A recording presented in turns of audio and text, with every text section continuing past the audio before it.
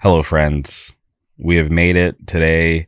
It is episode 300. And before we get started, I just want to say thank you to everyone who has listened to the podcast, who has downloaded the podcast, who has come on the podcast. I appreciate all of you more than you will ever know. But today's episode is brought to you by From Within Records, Statement of Pride in Beskar, going on an East Coast tour. If you're in Birmingham, Jonesboro, New Brunswick, Philadelphia, Chapel Hill, do yourself a favor and support those two touring bands. Jake, Dylan, and Carter just started a new podcast titled the From Within Records Podcast. Drops every other Sunday. There are 3 episodes out now. Do yourself a favor and go subscribe to their podcast. Their chemistry is awesome, and it is a fun listen. March 26th at the First Unitarian Church in Philly, From Within Records Showcase. And I guess I have a bit of news. If you listen to my other podcast with my good buddy Josh from Florida, the Give Blood podcast, I mentioned on the live stream that I'm doing another collab shirt. I know a lot of you are excited, or were excited about all the collab tees that went down at FYA 8. We are doing one for the showcase. We teamed up with our good friends in Beskar. We have an awesome design. It was put together by Chris Wilson. You might know him from Ikulu or Cash Only Records. I'm so excited to show that to everybody. Just check my Instagram story. I will be posting it when this episode goes live. So shout out to Chris Wilson. Thank you, Beskar. But the From Within Records Showcase, Eco Strike, the final show, Payback, It Is What It Is, record release, Magnitude, Shackled, Simulacra, Worn, Seed of Pain, Burning Strong, Almighty Watching, Beskar, and Off the Tracks. If you haven't yet, please go grab a ticket before it's too late. And if you're not following From Within Records on social media, please go boot up your Twitter, your Instagram, click that follow button and stay up to date on all the current news. And like I always say, please support From Within Records because they support us. If you're looking for high quality merch for your band, for your business, please hit up my friends over at Good Fortune Printing. You can find them on Instagram at Good Fortune Printing, or you can email them contact@goodfortuneprinting.com. They're out of Wilkes-Barre, Pennsylvania. I really enjoyed working with them. For FYA, they printed all my collab tees. They're doing the collab tee with Beskar for the From Within Records Showcase. So I love the quality and attention to detail that they put into the work. Very easy to work with. So please go support Good Fortune Printing out of Wilkes-Barre, Pennsylvania. And before we get into today's guest, I just want to talk about my experience. I went and saw Twice for the first time, and it was a life-changing moment, and I wholeheartedly mean that. It was a little strange for me at first because I have only been to like one big concert, and it was like a work event, so like it wasn't even like I was like super jazzed to be there. It was just like, oh cool, I guess we'll go check out this artist that we're working with. Cool, that's awesome. I've been to Coachella, but at the same time, that's like I was there with my buddy Nate. Shout out to Nate. And it's just a different experience. So this time going to see Twice, I'm actually just there. I bought a ticket. I bought a very expensive ticket. I was front row, and it was kind of surreal because you got to think I got into K-pop at like the beginning of the pandemic when things shut down. I had just moved into a new spot in Anaheim, and just circumstance. I just was, nobody was really going out. Nobody was doing anything. So I just developed this new hobby. I was on YouTube, and I had known Twice because they're so huge. For anybody who is even familiar with K-pop, like the name Twice. So I just started watching everything on YouTube that was available at the time, and I just grew into this big JYP fan. That's the entertainment company that Twice is signed to. And just over time, I learned all the songs and just became a super fan, buying every album. I have a huge Twice collection. I honestly am missing very little from it. I'll have to show it to everyone one day. But I've spent hours watching so many stage performances and hearing the songs. So when the opportunity came for them to come through on this North American tour. I was like, I have to go. There's no way I'm going to miss Twice again. So I ponied up, bought a ticket, and I'm so happy that I did. It was very interesting because obviously it's not. It's weird to say that it's not my crowd because I love the music. I spend a lot of money on albums, and I'm pretty knowledgeable on all that stuff. So maybe it is my crowd, and I just haven't been accepted yet. But it was just very interesting to go to this giant arena and experience something new for the first time, because here I am, 33 years old. It's cool to still be able to experience new stuff.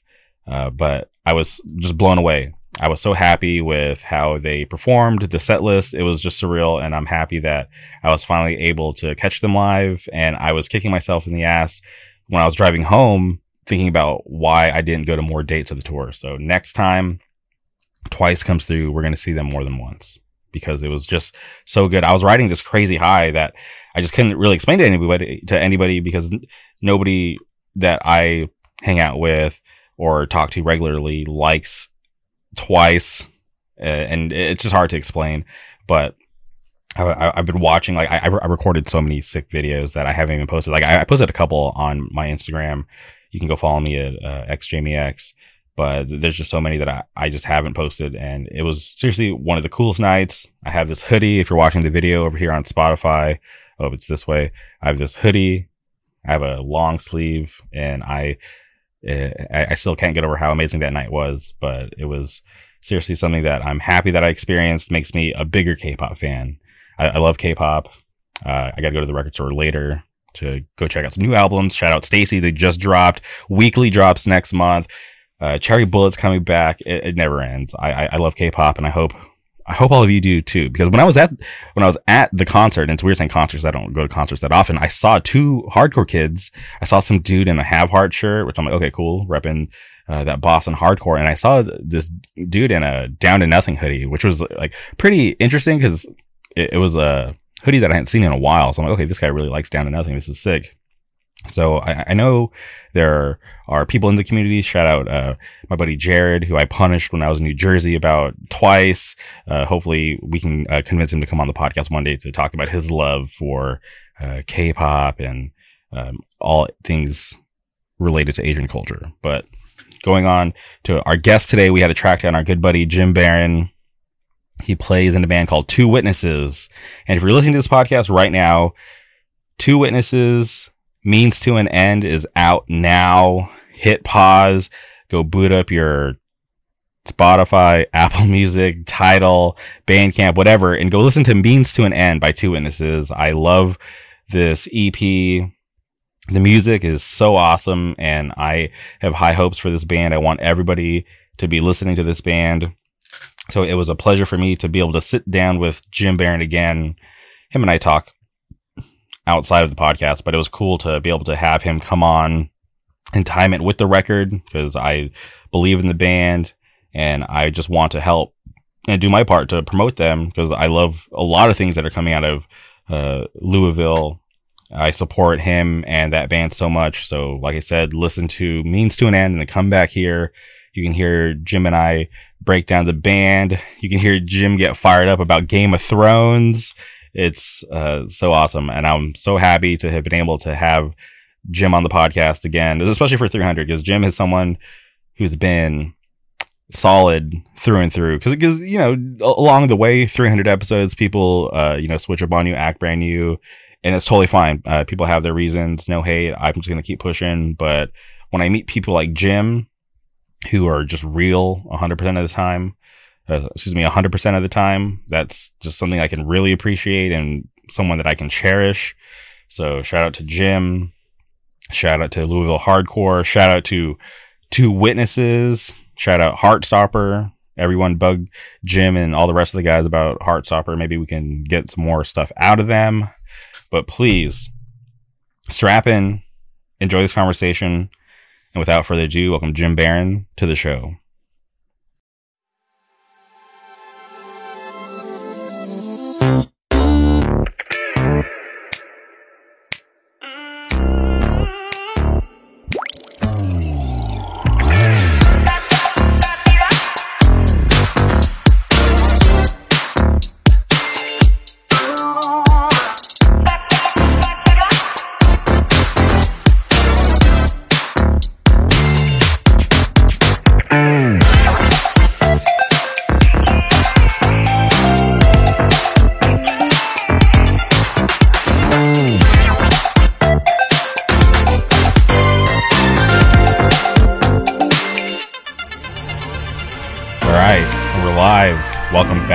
podcast. Jim Barron, how's it going? It's good. It's good. Thanks for having me back again. No, this is a great pleasure of mine. Obviously, we're friends. We talk, and I'm just happy to have you back to be able to talk about some new music that you're doing and everything else that will come up along the way. Yeah, absolutely. Yeah, it's been very eventful since the last time I was on. Lots of things have changed, and all for the better for the most part. And so hopefully time has been well to you. Mm-hmm. Not to get too personal, but I'm pretty sure you had bought your house, That's right. in between. That's right. So yeah, I bought a house. I'm live in my basement right now, which is, I've never had a basement before. So I'm super excited about that. I find that very fascinating because out here in California, basements aren't that common. So I'm just curious, like you're in your basement. Do you ever have cell service issues, Wi-Fi issues, or is it like built to accommodate that kind of stuff? No, I mean, we when we moved in, we bought Google makes like a 3-pack router kind of thing. So we have a router in the basement, a router on the first floor, and then a router upstairs. So we get pretty solid Wi-Fi throughout the house, which is really nice. Okay. So that's awesome. Yeah. Shout out Google, aka Skynet. But that's cool. Absolutely. Okay. So I want to start off with the music. You play in a band called Two Witnesses, who I'm a huge fan of. And for people who are in the know, I'm a huge supporter of the band. But going back to when you guys put out the demo, from then till now, how do you think it's been for the band? It's been good. I mean, obviously, nowadays, you've really got to be active and constantly putting out stuff. I remember when we put out the demos, or the demo, we had quite a few Spotify streams, and we had a not a lot, but a decent amount of monthly listeners. And then as the summer progressed in the fall, those numbers dropped real hard. Mm-hmm. And then once I announced that we were doing an EP, started to trickle back up. And so I'm just excited to put new music out. It's been 10 months roughly.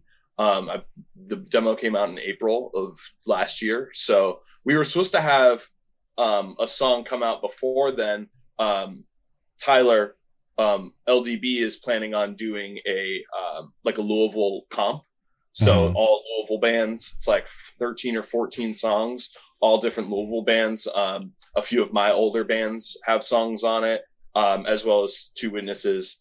And that was supposed to come out months ago, but just with delays, obviously pressing plants are fucked, and shit's just crazy. So it was supposed to be out before the fest, and it's definitely not going to be. So we'll have a song coming on that at some point, but that'll be even later than the EP is coming out. So look out for that, I guess. But lots of other great bands are going to be on it. Lots of cool, younger, newer bands, and some other bands that you might not have heard of. It's going to be awesome. But yeah, so not having done anything for 10 months, I'm just excited and ready to put this music out. You know what I mean? I started writing these songs pretty much immediately after we put the demo out. So some of these songs are, 8 or 9 months old at this point. So yeah, so you've been sitting on them for a bit. And yeah. How do you space out your time creatively when it comes to writing music? Because obviously you've had these songs for almost a year, and then they're about to be released, so the general public is going to finally get to experience them for the first time. But as far as for you, the creator, do you are you going to be able to enjoy this nice break and just chill and let the songs be out there and be able to grow and bond with other people? Or are you just gonna be all right, cool, those are finally out of the way, not out of the way, but obviously they're finally out, I don't have to think about them that much anymore, let me continue to write more? Or are you just gonna sit back and chill for a bit? I mean, in the past, so when the demo came out, those songs were also a year old, because I'd started writing them at the beginning of the pandemic, and then just kind of did nothing with them, just had them sitting. And then when we moved back to Louisville, because I wrote those when we were still in California, and so when we moved back to Louisville, that was when I was like, hey, we could do this, and that was when I put the band together. And so, these songs coming like, not quite a year old, but, closer to a year old than 6 months old. Every band I've been in the past, it's been like, let's write and record and get the music out as quickly as possible. So like, this is maybe the longest I've ever waited between like actively writing music and being like, this is an established band and I want to put this out, but it's also the most thought I've put into it. It was the most hard on myself I've been while writing music. It's easily my favorite music I've ever written. And so I think once it comes out, I'm going to chill for a little bit. I think the plan is I'd like to write an LP. But I'm not sure when that's going to happen or what the timeline is on that. I'm going to kind of not put too much pressure on myself because I have other projects that I want to work on as well. So I'm definitely going to, once the Two Witnesses record comes out, I'm definitely going to hit the grind again, but it'll probably be for a different band. Just to, a palate cleanser, right? I can't just write breakdowns all the time. I've got to like switch it up a little bit. And as far as like your other members, I know some of them are in other projects as well. Do you find it hard to have to balance that as well? Because obviously, some other bigger bands. Sure. I mean, for those that don't know, Isaac from Inclination and Knocked Loose is in Two Witnesses with me. So I've been in bands with Isaac before. We were in a band called Heartstopper together. We were also in a band called Nine Eyes together. So I'm very used to having to work around Isaac's hectic, busy schedule. So being like, Knocked is his obviously first priority, and then it's like Inclination, and then like all the way down here is like Two Witnesses. But he also doesn't really do any, like he hasn't, so far everything in Two Witnesses has been written by me. Obviously when I write stuff, I send it to Isaac being like, what do you think? He'll kind of be like, well, have you tried this? Maybe let's switch it up this way. He definitely has input as well as the other members, but for the most part, like everything up to this point has been purely written by me. The next record is going to be more collaborative. With COVID and everything, we just didn't have many opportunities to sit in a room together and really be able to grind out like songs. So the next record, that's something that I want, is to really sit and work with them. But yeah, like it's tough with Isaac, and then Peter, who also is an Inclination, plays bass in Two Witnesses. And, he's a teacher, he coaches sports. He's a father, he's a husband, so it's like he's very busy as well, so we've got to work around that. Seth, who plays drums in Two Witnesses, plays in a band called Gates to Hell that's doing a lot more stuff as well, and so I know that Two Witnesses is lower on their totem pole as well. But I want to be as active as we possibly can be. And, I have stuff going on, and so does our singer. We're all, for the most part, most of us are late 20s, early to, late 30s. So like, we're all busy. We all have stuff going on. So it's not like this could ever be a full-time touring thing, but we definitely want to do as much as we possibly can with it. Totally. I get that. When I look at Two Witnesses, I was like, man, this is a band that I feel like will be like a little more rare just because everybody has so much going on, right? So sure. So for anybody who's listening, enjoy it and see them while they do stuff, because who knows when you guys will be super active. But I want to put a pause on Two Witnesses real quick. You mentioned Heartstopper. I have watched that LDB set. Was that 2019?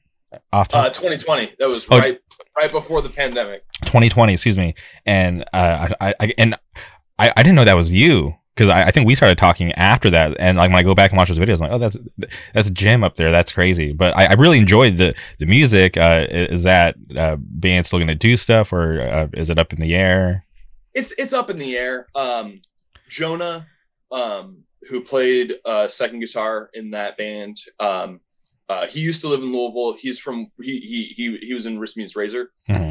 So he doesn't live here anymore. He's back, so like I don't think he'd want to do it. Brian from Knocked Loose plays bass in Heartstopper and lives in California now, so that makes things a little bit harder as well. We've talked about Heartstopper will have a song on the comp that is coming out on LDB. So there will be a new Heartstopper song coming. We've gone back and forth about still doing it. It's just like, it's kind of hard. Maybe we'll talk. I think most of us will be at LDB. So maybe we'll talk about, you know, what future plans are if we want to do more with that band. But yeah, it was super fun. I think we only ever played 2 shows. I think we played like 2.5 shows. How do you play half a show? It was a split set?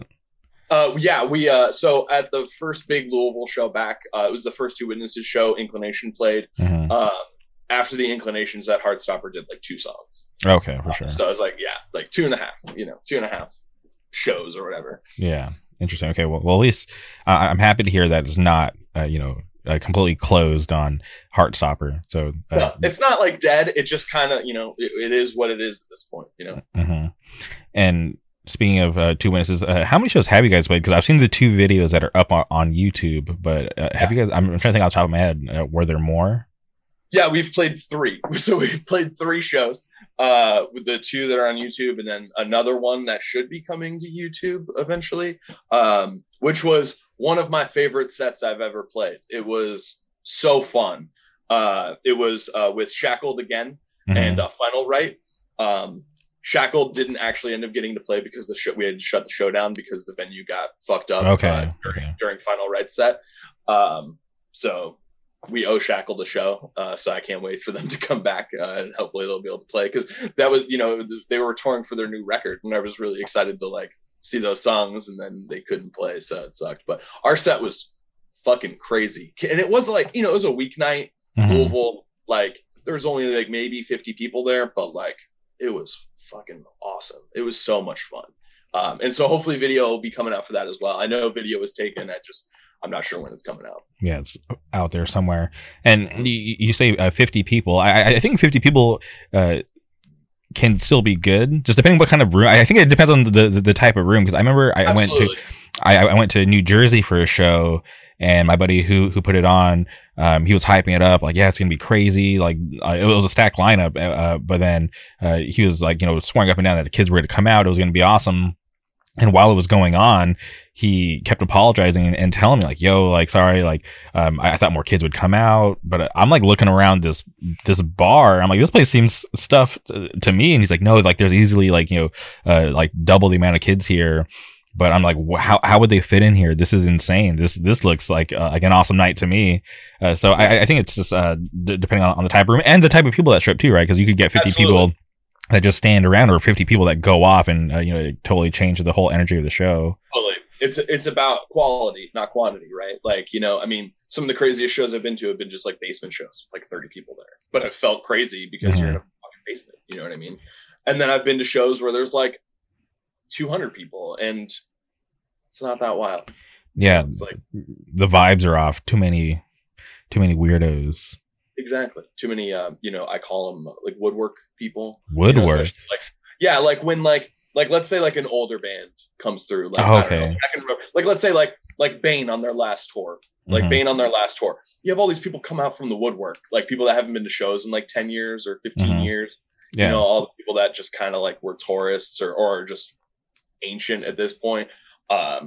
They come and kind of, you know, the vibes are off because I'm just like, you don't fucking care. You're not, you stopped coming. Like, you know what I mean? Like, you don't give a shit about this anymore.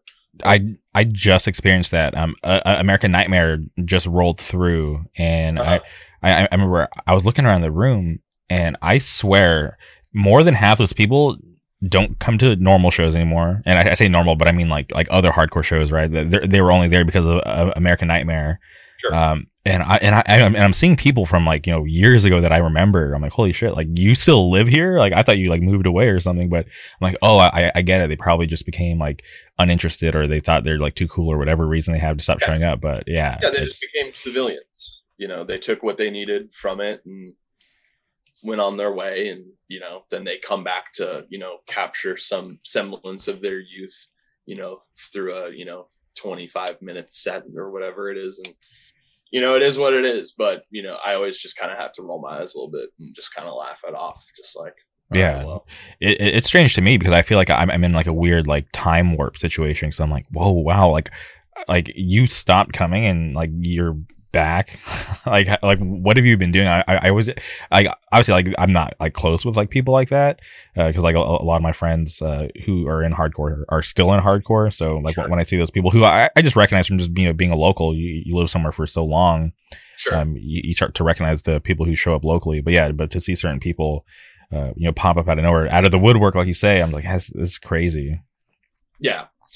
When I was younger, I used to get like, I would get like really, like, I really felt some type of way about it. And as I get older, I'm just like, look, you've been doing this for so long, and it's like, you see people come and go. It's just kind of how it is. It's the nature of it. And all my closest friends have, either are my age and are still doing it. Or the young kids are awesome, and only maybe a fraction of them will stick around over the next few years, and it just is what it is.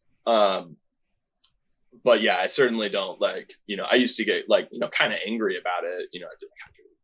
I'd be like, I'm just like, it is what it is. Yeah. It's weird when, like people will reach out to me who are, I guess, like more casual these days about it, which is fine. Do your thing. I'm not gonna, I'm not anybody to be like a gatekeeper or whatever. But when people reach out and be like, oh, hey, like, have you heard of this band? And obviously, like, they wouldn't know, but they're trying to tell me about a band that I'm actually friends with, like people in the band, like that I know personally. I'm like, oh, yeah, I know that band. But then also to me, it's just like, doesn't everybody know that band? Because it's just so common. Like they're like an active band, like doing shit. I'm like, I think everybody should know about this band. Right. No, for sure. I mean, again, it's just like, it is what it is. Like, and there's circumstances where I totally understand. Like when I have a kid, like, do you think I'm going to be coming to shows as often, at least for the first like year or two? Yes. Absolutely not. I'm going to be too tired. Bring the baby to the show. Yeah. I mean, once I get to a certain age, fuck it, get in the car, we're going. But like, for the first like year or like year and a half, like, no, like, I'm sorry, I'm not coming to this show on like a Tuesday night unless it's like an insane thing and like I can figure it out. Like, sorry, I'm not going. Like, I'm just not. And even now, like, there's been times where like I get home from work and I'm like, I don't want to do anything. I don't want to do a single thing. Like being at a show is the last place I want to be right now. So it really just depends. But if you're like 25, go to every show. Go to every show. You don't have an excuse. Period. Yeah, I'm starting to feel that these days because like the other night I had tickets to go see the Wonder Years, right? And I actually paid for these tickets. Like it was like a Live Nation thing, and after all the fees and stuff, I think it was like $42. Sure. And it was on a Friday night, if I remember correctly. Yeah, Friday night, but I worked Saturdays. So me and my buddy were talking, and I was like, I don't know if I'm going to go because they're scheduled to play 2 albums front to back. Depending on what time they go on, I might not show up because they had a full lineup. There was like 4 or 5 bands before them. And right. I was like, okay, all right, we got to figure out the set times because I need to figure out if I'm going to do this or not. And then sure enough, we get the set times. Wonder Years scheduled to go on at 9 p.m. and they have to play 2 full albums front to back. I have to be up for work at like 1 a.m. So I'm like, yeah, this isn't happening. And I tried to give away my ticket for free, but everybody that I knew that was going already had a ticket, and none of their friends needed tickets. So I just had this $42 ticket just sitting in my wallet. No, I have a similar story. Like a few years ago, my wife bought me tickets for my birthday to go see the Get Up Kids. And I was like super excited about it, whatever. And then when that time came that day, I just didn't have a very good day at work. And I kind of got home and I was like, I don't want to go. I was like, I really don't want to go. And she was like, all right, that's fine. Like, no big deal. And so I just didn't go. And luckily I got to see them since then. But yeah, I've been there. Like, I know exactly how that feels. Cause I don't know, like maybe if I was younger, I'd be like, I spent all this money on this ticket, cause like $40 is like, it's not nothing, Yeah. But now I'm just like, fuck it. I already spent that money and that was months ago. Like, I don't give a shit.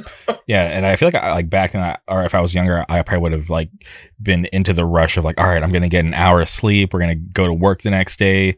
It'll be worth it. But yeah. And sure. like even this upcoming week, tomorrow of this episode dropping, Anxious is going to be in town, friends of mine. So I'm going to the show to see Anxious, and then I have to go home because I have work the next day, and I don't want to be out too late.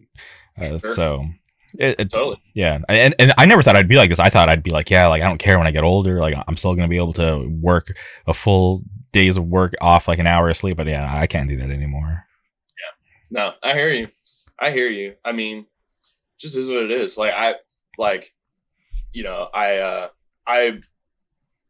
I'm missing Vane this upcoming weekend, and I'm really bummed about it. Mm-hmm. But I'm gonna be at Universal. That's a pretty all right reason for me to be I'm bummed that I can't be there, but at least I'm gonna be missing. Yeah, it's not like you're gonna be in town, right? Yeah, exactly. For the most part, big shows like that, the only reason I would ever miss them is if I was out of town. And it's always the last minute shows of the shows that haven't been announced for a while, because then I can kind of book around it. We had booked this weekend trip to Universal, and then boom, Vane's coming. I'm like, sucks. I can't move around plane tickets to see this band that I would love to see, that I really like, but just is what it is. Yeah, they still kill it live. I saw them at FYA, and they're awesome. I haven't seen them in years at this point. I haven't, because they kind of lay dormant, maybe not dormant, but they just hadn't come through the Midwest for a while, and then the pandemic, and then, just is what it is. And so this is kind of my one shot, at least, on this. So hopefully I'll see them again soon. Yeah, no, they're getting real busy, and they got that new album coming out. So I think they'll be back sooner than you think. That's what that's what I'm kind of thinking. It is what it is. I feel bad for missing it. But the show's gonna do well. It's gonna do well. Plus, other good bands are playing. Karma from Chicago is playing that show. Great band. I'm really Foreign Hands is playing, and that new record is so fucking good. Yeah, it just dropped. So bad, but at least I'll have butterbeer. And I'm curious, are you going to Florida or California? Orlando. Okay, and I'm not a big Universal head, but I've been to both, and the Florida one's way better, if I'm being honest. Oh, absolutely. So I always say that. I'm always it's Universal Hollywood is it's mad whatever. It's a lot smaller from what I understand. And so Universal Orlando, that's the way to go. But I'm picking Disneyland over Disney World every time. Okay, that's fair. And you can do Universal in Hollywood in 3 hours, which is crazy, right? So anytime I go, I feel like I don't get my money's worth, because we do all the things we want to do, and I'm like, wow, we can still drive home and go to Disneyland. We've done obviously there's days like that where we'll do both parks, and we have way more fun at Disneyland than Universal. But when I went to Orlando, they have way better stuff. I never remember the name of that coaster, but there's that one coaster where before it takes off, you can choose your soundtrack. Oh yeah. The Rip Ride Rocket. That's what it is. Yeah, fuck that. I'm not doing that one. That's the only roller coaster I've ever ridden where I was I feel like I'm gonna fall out. Oh, because that incline is vertical, and I just was this restraint, because it's one of those that just comes over your waist, and I was I feel like I'm gonna fall out. I did not like that sensation at all. Plus, the soundtrack thing wasn't working when we did it, so okay. I had to listen to whatever fucking bullshit they were playing. So yeah, I thought that was really cool, because I'm oh, we can have our own personalized experience. And then somebody was talking about secret menus with new metal songs that I never got to check out. So maybe that's a thing or not. But I think the thing that blew me away the most was, and also, and I got to preface, I'm not a Harry Potter head, so I'm not the most knowledgeable. But I remember we were just kind of strolling along, and somebody we were with were Diagon Alley is right there. Do you guys want to check it out? And there's this giant wall, and there's these gates, and then you kind of just have to shimmy between the two gates, because they don't maybe they open, maybe they don't, I don't know. But we went in between the two gates, and then there it is, the whole Diagon Alley, and I'm are you kidding me? If I didn't know, I would have just walked by this and didn't even know that this was here. So once we kind of shimmied through and saw that, I'm this is crazy. But the one thing that really tripped me out was there's this one section. It was really dark, and I'm why the fuck is it so dark back here? And somebody was trying to explain to me that it's some shopping place in the books where this is how it's supposed to be. It's supposed to be really dark and kind of creepy. And I'm oh, the detail here is insane. It's unreal. Most theme parks do not pays like attention to detail Mhm. like Disney does, but Wizarding World is fucking like up there. Like it is like to a T. Like like you said, even if you don't really like Harry Potter, it's like you can't be in there and be like, this is lame. Like no, it's awesome. Like it's so cool. And what I like about Universal more than Disney is they offer an express unlimited pass where it's like fast passes, but it's Mhm. for every ride whenever you want all day long. So That's imagine crazy. if every time you went to Disney, you could go into the fast pass lane for every single ride every time you did it. That's what it is at Universal, and it's awesome. And I mean, it's a little bit expensive, but Mhm. it's worth every penny because like we did it last time, and I don't think I waited more than 5 minutes to get on any ride. So you've been on the newer Hagrid coaster? No, not yet. So none of that was there last time we were Okay. there. So I'm excited to do that one. And they have a few other new rides, I think, that I'm excited to check out. They have like I think there's a new like Jurassic Park like roller coaster that looks pretty cool. Well, I stand by saying that Hagrid coaster is the best ride in a theme park that I've been on. Better than Rise of the Resistance, the new Star Wars ride. No, I haven't. We're talking about going to Disney in like May or June because we haven't been since like 2019, I want to say. So like I haven't been to like Galaxy's Edge. Like I haven't been to like any of the new like Marvel or Star Wars stuff that they've done like at all. So it's all going to be new to me. Okay. Marvel stuff, super whack. And this is coming from somebody who loves Marvel. It's a cool idea. I love that there's a presence there, but I feel like with the technology and some of the stuff that like Disney World's getting, like Disney, like Epcot's getting like an original Guardians of the Galaxy roller coaster. And I'm like, man, why can't we get something cool like that? And there's talks of like adding some like I think like one or two more attractions to the Avengers Campus, but for what we have now, it sucks if I'm being honest. Star Wars Galaxy's Edge is better than Avengers Campus, and I like. Oh, I believe that 100%. Yeah. Like, yeah, I haven't done any of that, so I just want to I want to see it all, even if it's time. I just want to do it all. I just feel like there was way more thought put into Galaxy's Edge versus like I feel like Avengers Campus are hey, like this feels like a money grab, like let's just drop this here because it's pretty small space for what they had to work with. And there were talks of like like having like an expansion to like some of like the employee stuff or like backstage or whatever, but I don't know. I try like I'm so jaded when it comes to Disney these days because you're talking about the Fast Pass and stuff that doesn't even exist anymore. They have this like whole new service called like the Lightning Lane, which is not worth it. Me and my buddy Andy, we bought the Lightning Lane like the first week it came out to try to see if it was worth the like $20. Definitely wasn't. It's a scam. Save your money. But the one thing that they don't offer out here that they do in Disney World is like you could pay actual money just to get on rides. Like it's like today to just walk on Space Mountain, it's like $12. And that's just me throwing out a random number. Like I'm pretty sure it fluctuates just depending.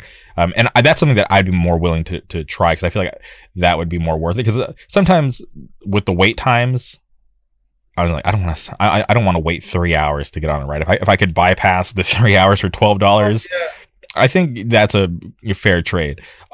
In certain circumstances, I'd be willing to do it. Like I'm not going to spend, like maybe I'll ride it like once or twice, but I'm not going to sit there and ride it all day for $12. But I think if I did it once or twice, that would be fine for me because I'm there for the experience. I'm not there to stand in line because the lines out here suck ass. Sure. Well, I mean, it's like at what point you've already spent so much money. What's the little bit of extra? You know what I mean? Yeah. It is what it is. That I can tell you about this story off air about how I saved this baby leaving Disneyland last time. Yeah, you really do. It's pretty crazy. But okay. But going back to Two Witnesses, obviously, the record will be out today, the day this episode comes out. But I'm just curious. What day is the episode? What day is this coming out? The day the record drops, 2/2/22. Is that enough twos? Yeah, 2/22. Yeah, okay. But as far as you mentioned, you were writing this right after the demo came out. How long did the recording process take? Not very long at all. I mean, so like I wrote all the music and like had demoed everything out on my computer. Like, I mean, I probably had the record done maybe like September or so. Mm-hmm. And then we just kind of like were lazy with like getting together to actually do it. So then finally we were just like, I think December rolled around and we were like we gotta do this if we're gonna have it done. Because we were doing everything live, like everything on the demo was me. Like I did everything on my computer, like the drums are programmed, like all the sounds, everything, like all of that was from my computer. So we wanted to do like an actual proper recording. So, Mm-hmm. to be able to get Seth to come do drums and then me to do the rest of the instruments and then get Mo to do vocals, like, we knew it was going to take time, and it did. It probably took like three weeks or so to probably get everything done, because it was like we did drums in a day, and then the next week we did all the guitars and bass and everything, and then the next week over the course of a couple of days we did vocals. Okay. But then it took, obviously we had to factor in the time for to get mixed and mastered, and like have like and then between all that, like I'm working out, sorting out, getting the art done, and like all that. So it definitely took a little bit of time, but the actual recording process took about 3 weeks. And for you, who obviously you wrote these songs, how do you come to the point where like, okay, this song's done, I can't edit or change these riffs anymore, I gotta just leave it alone because it's good? Do you ever second guess yourself before you put songs out? Hell yeah, absolutely. Because I no one wants to put out something that's underwhelming. Like everyone wants to put out music that's good. Like that's the point. Like you want to put out music that you think is good, but you also think that other people are going to think is good. At least that's me. So yeah, I put hella pressure on myself just because with the demo, that was up to that point. The demo, I was pretty pleased with it. I was like pretty pleased with it because I'm not an incredibly technical guitar player. I'm like kind of like just all right at all instruments, you know what I mean? Well, and if you ask Tyler, I'm not a real drummer, so there's that too. But like, so I was really trying to outdo myself and like trying to learn new things and implement new things that I had never done in music before, or at least playing guitar in a band. And so, yeah, like, I would send stuff to, Isaac, and he'd be like, "You wrote this?" And I'd be like, "Yeah, like, is that all right? Like, he's like, "Yeah, this is great." I'm like, "All right, cool." And like, he'll tell me if something sucks. Like, he's not gonna be like, "Yeah, cool, good job, man." Like, because he's not gonna want to put out something that sounds like shit either, which is nice, to have that kind of like, be brutally honest with me, tell me what you think. So, yeah, there's definitely a lot of pressure, and like, I mean, even my lack of technical skills in instrumentation, one of the things that I think I'm pretty good at is just songwriting, like song structures, like knowing, what all makes a song good, I guess. So like for me, it's a little bit easier to be like, all right, cool, like this song has all the things that it needs. Like the length is good, like the parts flow together nicely, and it doesn't like overstay its welcome too much, and things like that. So that's more for me like one of my fortes, if you will, whereas I lack more confidence in the like actual technical space.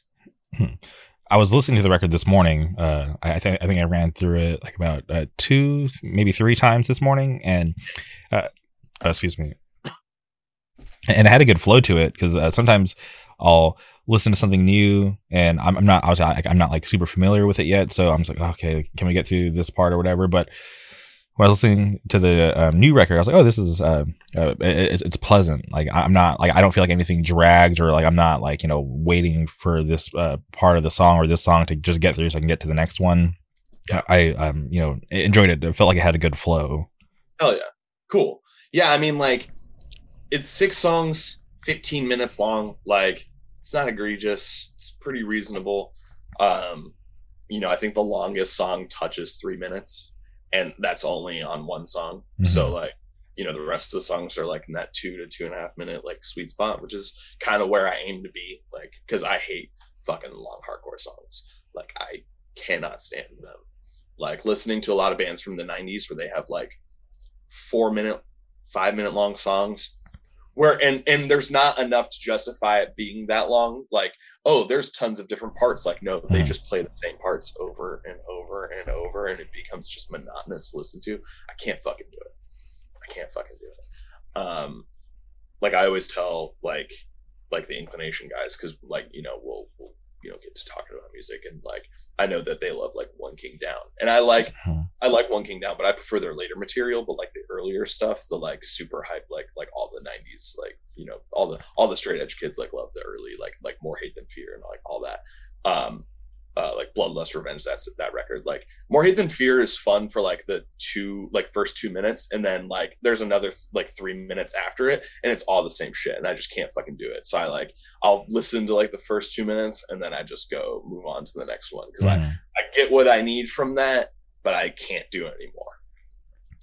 Yeah, it is interesting, because I'm not sure what it is, but yeah, some songs or most songs don't need to go on for that long, like unless there's like like variety, or like there's like a story going on there. But if it's like the same thing, yeah, it does get old very fast, and it's like, wow, this was good. These extra couple of minutes don't need to be here. Right. Well, I mean, like, if I'm listening to like metal bands can get away with it because they have like intricate parts. You listen to a Metallica song and it has like different like stages of the song, and they're all different, and then or they all tie together nicely, and it's an enjoyable experience. But when you're listening to like a 5 minute fucking long song that's also just recorded pretty badly, because the 90s, I don't know what they were doing, but like the hardcore bands, like a lot of those records are not fun to listen to just because they sound like shit.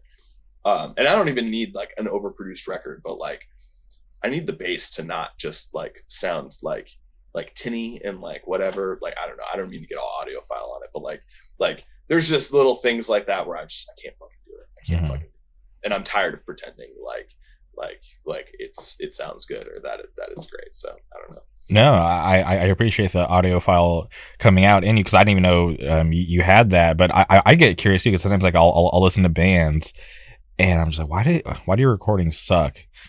And I sometimes I want an overproduced record, because I'm like, I wonder how much better this would be if it was recorded better. And I know bands going for certain sound or whatever, but I was like, I don't know, it's 2022, it shouldn't sound that shitty.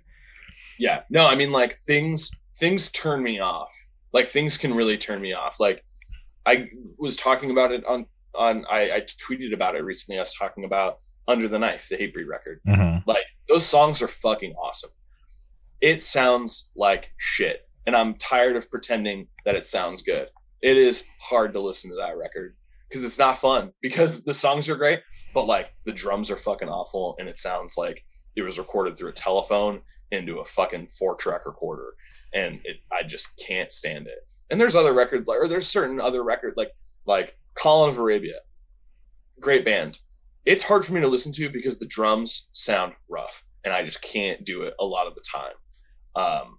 And on the flip side, I didn't really like and I've come around on it, but I didn't really like Time and Space, the Turnstile record at first, because I was like, this is like way too overproduced. Like, it's just not. And I've come back, I've kind of reeled that in, and I actually like it now. But at the time, I remember listening to it being like, fuck, like it's really polished, like almost too polished, to where I was like, this just doesn't feel right. I don't think that as much anymore. It's probably my least favorite recording of theirs, though. Same here. It's my least favorite record. Like, at least in terms of like recording quality, like I would rather listen to anything else they've done. I like the songs a lot on it. But like Glow On is like actually polished, but like it sounds so big, and like it's just really good. And then like, you listen to like Nonstop Feeling, or even like,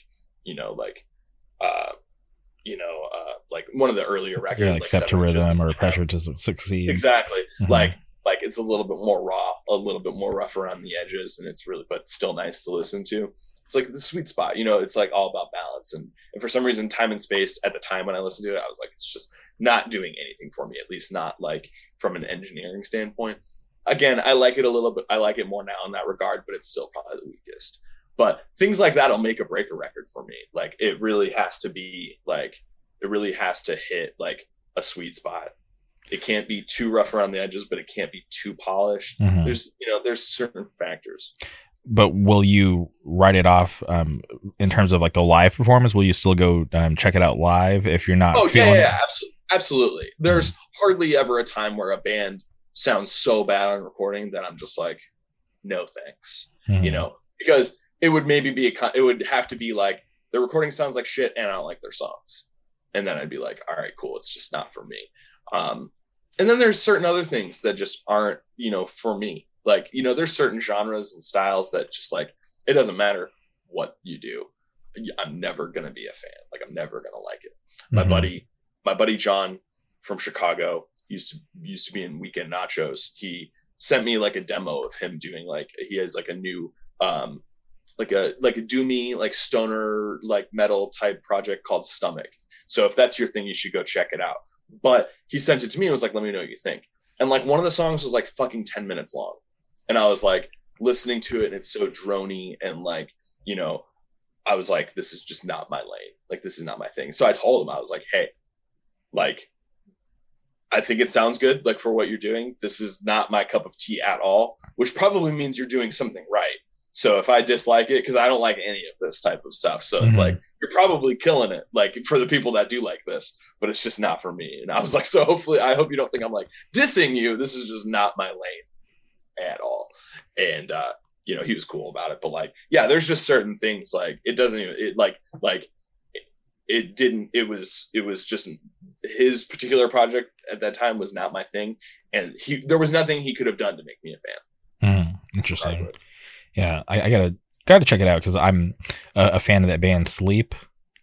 Sure, yeah. If you like shit like that, you'll probably like his stuff. Okay. And he's incredibly talented, and I think he did everything himself on it. And it's again, he's awesome. But like, not for me. But if you're into that kind of thing, go check it out because I bet it'd probably be right up your alley. Yeah, and shout out Weekend Nachos. What an awesome band. Great band. One of the best, top 5 Midwest bands all time. Yeah. So, and the fact that they're still doing music is cool because obviously when they decided to hang it up, I'm always curious where like bands that have an impact on where they come from, if they're just gonna just up and disappear or if they're still gonna participate and just do something to still contribute in some sort of way. Sure. I mean, John's been doing it for he's been doing it since like the 90s, like early 2000s, like late 90s, early 2000s. Like he's been around fucking ever. And even after Weekend Nachos ended, he did a band called Ledge for a while. He was in that band Spine. And then, he got married and he has a baby now. He has a kiddo. She's like, I think she's a toddler at this point. And so like, obviously like he's toned it back quite a bit. But yeah, he still tries to be as active as he possibly can. And I foresee that kind of being my story at some point, So yeah, like shout out John and Weekend Nachos for sure. Yeah, I always wonder how things will play out like in the future because I had this this guy who used to kind of show me the way back in the day when I was younger. He'd put me onto bands and give me advice. And I remember one night we were having this conversation. It was like me, him, and like my other like local friends because he was like we're all Southern California, but he wasn't like down the street from us. He lived like 30-40 minutes from where we lived. And he was just like going around. It was like the weirdest thing. He like going around the room. He like pointed out like people. He's like, you're gonna drop out. Like you're gonna go on to be around for a bit.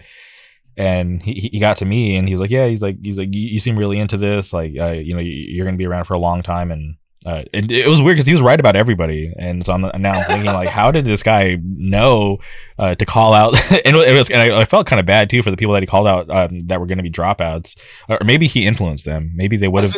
Maybe he's directly responsible for it. Yeah, he didn't predict it. He was controlling the narrative.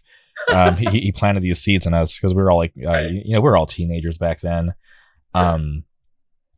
But and now I just lost my train of thought where I was going with that.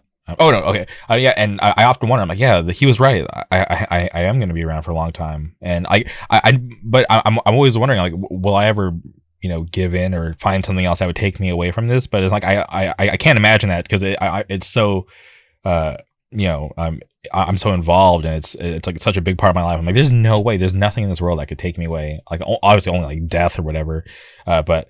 Other than that, it's like, yeah, there's no way that I would give up listening to hardcore, going to hardcore shows, and everybody that I talk to listens to hardcore, so it'd be really hard for that to happen. Right. My only fear is like if I do stay in this for a long time, like there's obviously plenty of, quote unquote old heads that are sick, but then there's a ton that fucking aren't, and like I really don't want to end up like some of the guys we see on social media, whether they're in like more prominent bands or not, like. Mm-hmm. That are just like, oh fuck, like I hope this is not just something that happens, with that comes with age and being involved in like punk and hardcore. So like, and then it brings up the age-old question, like, is it better to burn out or to fade away? And I'm like, I don't really know which is going to be me. So we'll see. Yeah, in due time, we'll see if Jim has a bad take, and then there goes everything.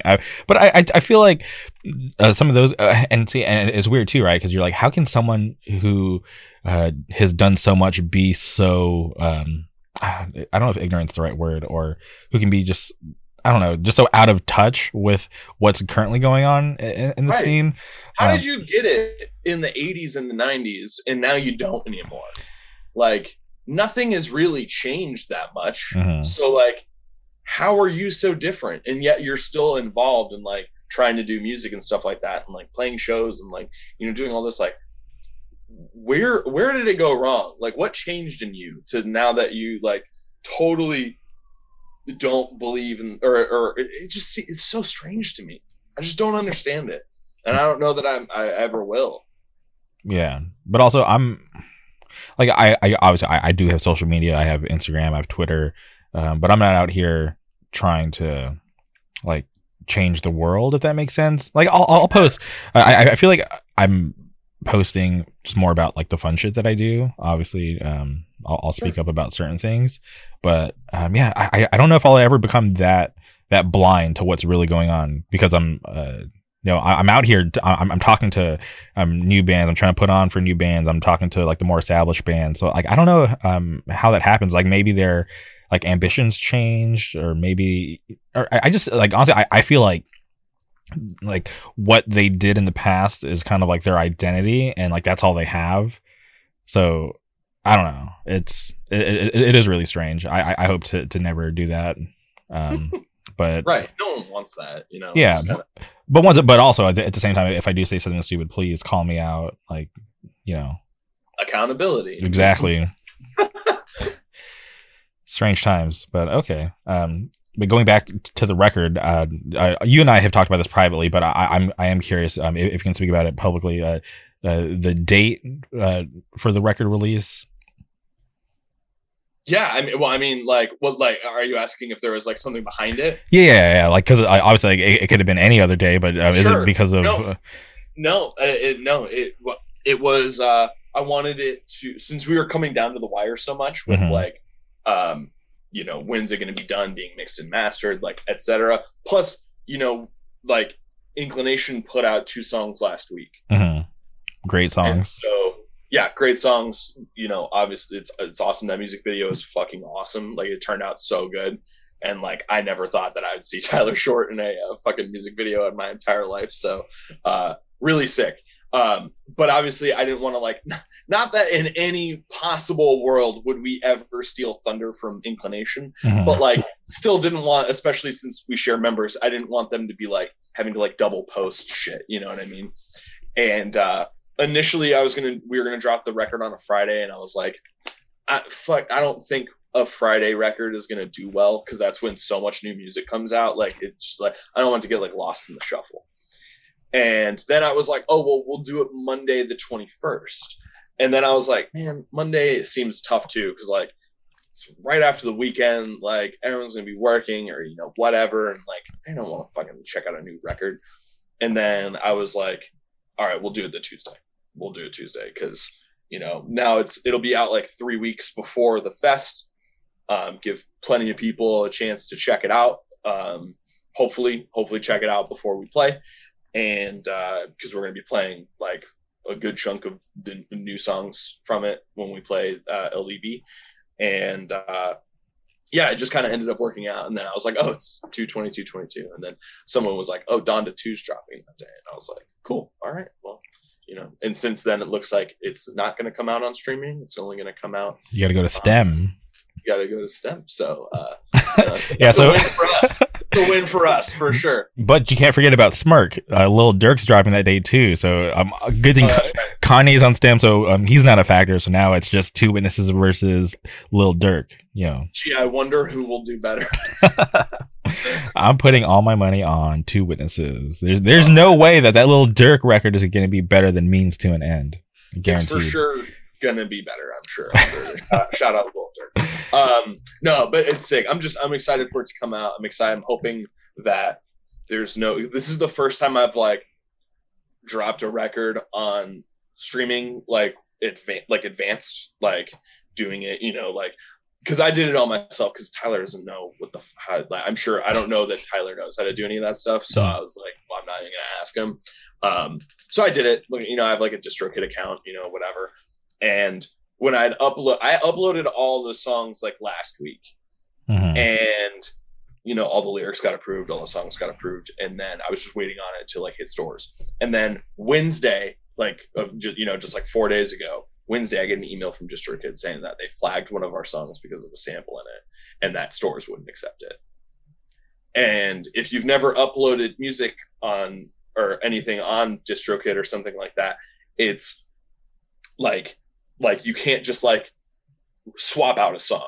So my only option was to abort that record and re-upload the whole thing with the sample taken out. And so I was like, fuck, well, I guess that's my only option. So I had to do that.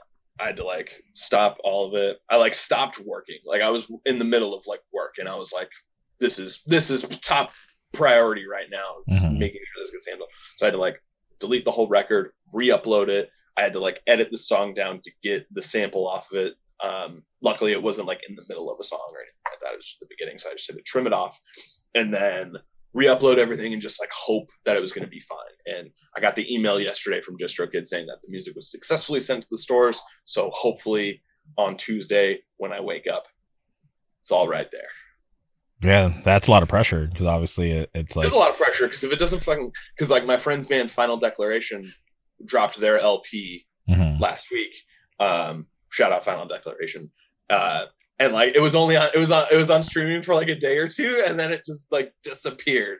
And like I'm sure that was a fucking headache for them to try to figure out how to get that re-uploaded and like what went wrong and all that. And so, I'm just like, please God, don't let that happen to this record. Like, please. Like I tried to do everything by the books. I tried to do everything right. So I just really hope that there's no issues.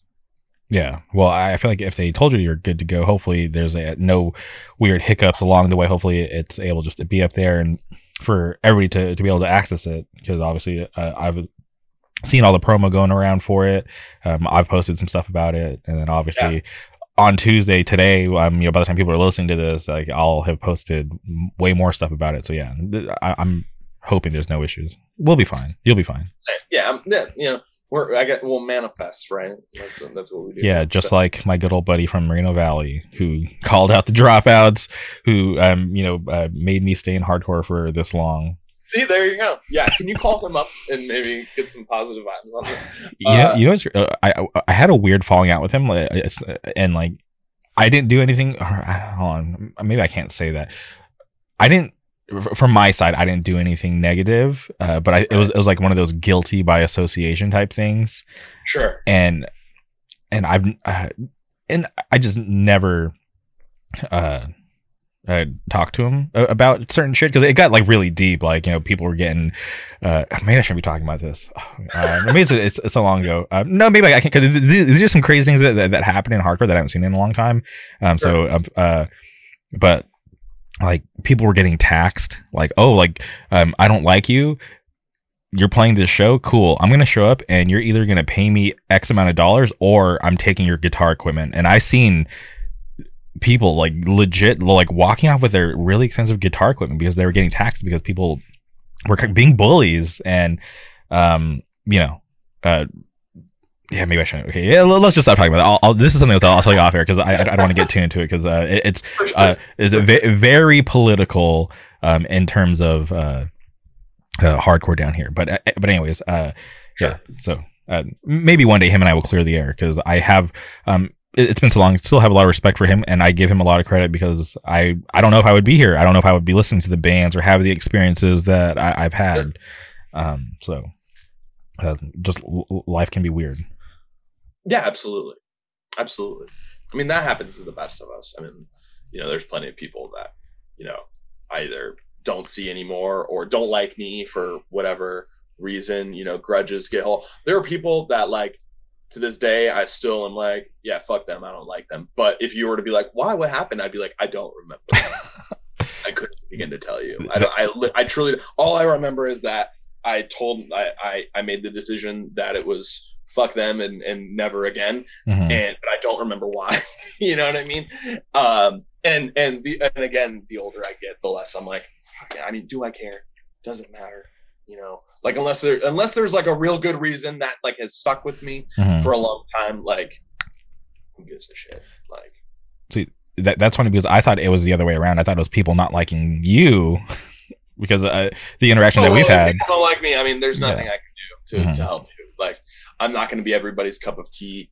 You know, I like to be liked. I like to, you know, I definitely don't go out seeking, you know, like hoping that people will find me abrasive or not like me. I don't think anyone wants that. But at some point I have to accept that, you know, like, if you don't like me because of just who I am, or like, you know, certain things I do, like, unless you have an actual point that they're like toxic and like bad, like, I can't just like stop doing me. Like, you know what I mean? Like, at what point do I go, this is just kind of who I am at the end of the day? And so if you don't like that, that's fine. But like, I'm not gonna like change that part of myself for you just because you don't really care for it that much. Much respect. I always get sad when I meet people who just aren't comfortable in their own skin. And I get that it can be hard, but I always express, like, don't you want people to like you for you? It's not like, that's the way that I like to live. Well, and I think when I was younger, I was probably more self-conscious about that kind of stuff. And, you know, the older I get, just like, fuck it. Like, you just realize that half the shit that mattered when you were, you know, in your 20s doesn't fucking matter at all. Mm-hmm. Like, you know what I mean? Like, you know, I have a lot of friends, but at the end of the day, like, there are like a handful of people that I actively try to see or hang out with. You know, obviously there's my family as well. And, you know, you just have a bigger shit to do. Like, you know, at one point, you know, hardcore was everything. And it still pretty much is. I owe everything in my life, as corny as it is. Like, you know, I met my wife through hardcore, all my closest friends through hardcore. Like, it's literally been the only constant in my life for over half my life at this point. But there's also more to it, more to life than just that. You know, I have a career, and, you know, a family, and, you know, other things that I enjoy doing as well. But like, when I was 21, like, I didn't give a fucking shit about anything else but hardcore, period. So, you know, things just change with time. It just is what it is. Like, anyone who thinks that they're going to be the same in their 30s as they were in their like early, to mid 20s, fuck it. If you are, you might be doing something wrong. Yeah, you know, you might need to reevaluate your life. Hopefully it's going well, but if not, there might be some serious changes needed to make. Sure. And I totally agree with you, because like I remember when I was younger, in my early days in hardcore, that's all I cared about. I didn't care about anything else. I remember you know, not wanting to do like the socially normal things as a high school kid you know, would do, because like all I wanted to do is to go see as many bands as I can, because at that point I was like, you know, still fresh in hardcore, and I felt like, holy shit, this has been going on for so long that I didn't know about. I need to play catch up, so I need to go and see and figure this out. And I'm still like that, but I feel like I don't go out like every night like I used to, because there's these string of shows. Shout out to Be All End All from Florida, who's in town. Shout out to my good friends in Wise. They decided to hang it up, which makes me sad because I felt like they had a lot of potential as a band. They just suffered from being so inactive, which is fine. That was their choice. But like, I didn't get a chance to see any of their final shows because none of them lined up with what I have going on in my life, versus like these dates. They're just on like the worst nights for me. Like obviously it worked out for them because they booked it that way, but I just couldn't see it. And then the one night that I was going to go, the venue pulls out and nothing happened. So it was just like, yeah, it was just really bad timing for just a lot of that stuff. Sure. I mean, yeah, no, I mean, it is what it is. And shout out Wise. They played Louisville once, and the dudes were super cool. They were really nice guys. And I liked them. I feel like it's the San Diego curse. San Diego bands, man. Like, you know what's so funny is like they are a San Diego band, I guess that's fair to say, but none of them live in San Diego anymore. Like everybody left. Right. Well, when I first met them, they were all from San Diego, and my wife is originally from San Diego, so I like kind of chatted them up a little bit about that. But like, San Diego's had their fair share of like pretty good bands that just like never really got to see their full potential. And I almost like see a pattern, and I'm like, is it something about San Diego? I think there's this band from back in the day. I'm not sure if you're familiar. There's this band from Fallbrook. It's like San Diego County. This band called Life or Death. Life or Death, fucking one of the hidden gems of Southern California. Okay, so, hardcore. Yeah. Dude, yeah, absolutely. Sam, my wife, put me onto them, and because she like grew up with like a bunch of those kids, like those guys. So yeah, shout out them. That record, the one that came out in 1917, is fucking awesome. I can't remember the name of it, but it is awesome. Yeah, and then other bands like Take Offense. Ludax. It was another one. Ludax, yeah, and then more recently, Misery. I felt like when that band came out, they were so hot, and I know they just played a show, but I know like members moved around or whatever. But I felt like, God, they had so much potential, and obviously it's like it's their choice. Like obviously they had stuff going on, so that they had to kind of pull it back. But I felt like that band could have taken over the world. They were so, and they still are good. I love that band. But yeah, it is something interesting about bands down there in San Diego that they'll come around and make a really big impact, but then just kind of just fall back and go. I just don't get it. Sure, no, I totally. I mean, like, San Diego is such like a legendary place. It's like I mean, I grew up, growing up, I would watch videos of bands play the Che, and like, and then I went to the Che, and I was like, holy shit! Like, it was kind of weird. I was like, oh my fucking God, I'm at the Che Cafe right now. This is crazy, and so like, yeah, I don't know. Shout out San Diego. We got some fucking awesome bands, and San Diego is like a top 5 city in the United States. Like, it's just fucking awesome. I love going there. Yeah, beautiful place. I've spent some time down there. It's great. I haven't been in a while, but I'd like to go back at some point.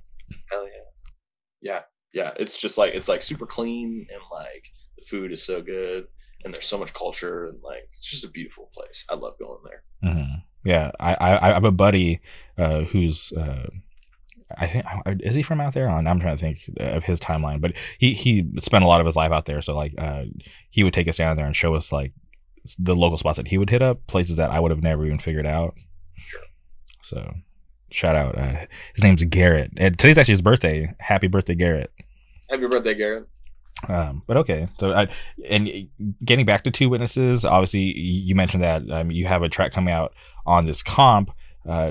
Was there ever any like last minute plans to maybe just try to get something out before the record is out, or were you guys like, all right, it's too close, we're just gonna let it rock, full album? Yeah, I mean, like, in a perfect world, like, it would have been cool to have like a single come out, or like something, or like, we had talked about maybe doing a music video or things like that, but it was just too much. Like, we just, I didn't plan it well enough to pull off anything like that. Plus, like, doing a single and stuff like that, like it's more like it would have been cool if like, you know, one of those like an online publication like had put it out for us or something like that. But like, I don't even know how to go about making something like that happen. Like I have zero connections in that world whatsoever. Like it's cool that bands like are able to, you know, get, you know, like, check out the new single from this band's, you know, new record, you know, like that's awesome. I have no idea how to make that happen whatsoever. So, you know, it was like we could have done something like that maybe if we had more time, but I was just like, fuck it, dropping the whole record. But this is even different than what I've used to do, because like I would drop a record like day of, like no promo, like here's the new record, listen to it. So this is the first time I've been like, here's a new record, it's coming out on this day, like in the future. So like this is even like a new thing for me. Okay, well, and gradually you can work into all that other stuff. Exactly. For the full length, there could be the music video, the premiere on dreamerk.com, you know, whatever you want. Yeah, exactly. Yeah, that's the plan. That's the plan. So, first I got to write an LP, figure out who's going to do it, all that shit. But that's something to worry about later down the road. For now, I'm just going to enjoy that this record is done, that it's going to come out with good timing. I'm super excited for the fest, for LDB. I think after LDB, I'll breathe a little bit more, like, because I'll just like be able to like chill and focus. Mm-hmm. And okay, so the EP is coming out on LDB Records, which is awesome. Right. I think that is super cool, because I obviously love Tyler. I love the label and the bands that they put out. So I'm just like, oh, cool. I feel like when I look at that, I'm like, that's an awesome fit. And obviously, you guys are local. It makes a lot of sense. Yeah, no, absolutely. I mean, like, as like I put feelers out. Tyler pretty much from day one was like, I'll literally do. I mean, he's pretty much told me like, any band you ever do, like, I will, like, whatever you want, like I'll do it, like, no worries. Mm-hmm. And so, I'm kind of glad that like, it, like, I didn't really get any kind of like interest anywhere else. And so, he was like, I'll do it. And I was like, fuck it, let's do it. Like, let's do it. Like, put on, like, you want to put on for us. And like, you're one of my closest, oldest friends. Like, let's do it. And he's been great to work with. And then my friends in Kansas City are doing our tape. They're kind of like the USA like affiliate of like that German label, Filled with Hate. Mm-hmm. And so they're doing our cassettes. So shout out Filled with Hate USA. And my buddies Ryan and Taylor. They're awesome guys. They're doing really cool work. They're working with like a bunch of like, heavier like hardcore bands in the Midwest. And yeah, it's fucking awesome. And as far as the tapes, is it just normal clear cassettes, or did you get to pick any cool colors? Yeah, we're doing some different colorways. I'll have more info on that soon. We were hoping to have them in time for the fest. We still might. I don't really know yet. But if not, we'll be putting them up with like any other kind of like, leftovers from the fest as well. So, and then records should be coming not too far gone. We'll definitely have records at some point this year. Okay, this year, yeah, because I obviously I know the whole situation with the plants backing or being backed up. So I was gonna ask, but okay, so I'm happy to hear that at least some point this year, because I know stuff that's getting pushed to 2023, which sounds so futuristic right now. But it's crazy. Yeah, I mean, I should say hopefully this year. I mean, as it seems, we're gonna have the music turned in here soon, because it's gonna be. It's too long to go on a 7-inch, so it's going to be an LP that also has the demo on it as well. Oh, that's good. So for people who are late to the train or already established fans, can get the whole experience on one vinyl. That's right. I'm hoping. I want it to be one side's the EP and the other side's the demo. So hopefully we can make that happen. But if not, it is what it is. And I'm curious, who on like these promo flyers I'm seeing for the new record, Means to an End, who did that new logo, and is that what you guys are going to be rocking with going forward? Yeah. So when we first did the demo and everything, I had X from Delaware, who's in like Gridiron and like Vicious Embrace, like all those bands. Shout out shout out X. Mhm. He's awesome to work with. He did our demo art and like logo and everything. And I still love that shit, but I wanted to do something just a little bit different with the new record. And so I had first hit up this guy, John Mayo, from Canada to do our art because I really liked a lot of the stuff he was doing. And, you know, I was trying to go for like the 100 Demons, like self-titled, like samurai kind of vibe, just like paying homage to that. And he fucking killed it. Like, I love what he did for us. And then he was like, I don't really do like logos except for like graffiti type stuff. Like, I don't like lettering is not my specialty. I was like, oh, okay, cool. So the only other person I knew to hit up that I knew would do a good job is Mully from Year of the Knife. So I hit him up, and he fucking killed it. He did a better job with it than I could have ever imagined. I'm super happy with it, and I love it. So yeah, that's what we're going to be rocking with for the foreseeable future for sure. Okay, that's awesome, man. It makes so much sense that Tyler Mullen did that logo because I look at it, I'm like, yeah, that because it always looked familiar to me, but I'm like, who the hell did that? Because I never asked you. So yeah, I love Tyler Mullen, and I'm hoping because I have a shirt with the old script on it, which is like one of my prized possessions. I still haven't worn it. I'm saving for a special occasion. It's shit, yeah. It's like hanging up like in this section back here. Shit, hell yeah. I'll make sure that when we get our fest merch, I'll make sure I set stuff aside to send to you. I appreciate that so much. But that's cool. I appreciate the logo. But and as far as the title of the record, and to be transparent, at this point, I have the record, but no title track. So I'm not even sure if there's like a title track on the album. Or no, there's no song called Means to an End, but it Means to an End does get said on the song. Because it's really dark. I didn't write any of the lyrics. I did all the music and everything, but Mo is the mastermind behind everything, and he's had like such a crazy, interesting life. So all the songs are super personal and really touch on some like darker subject matter, and so yeah, I'm super excited for people to hear it because it's really just like he killed it, and he gives a really good vocal performance, better than I've been in bands with Mo before, and I always liked his vocals, but it's kind of an acquired taste. And he did such a good job.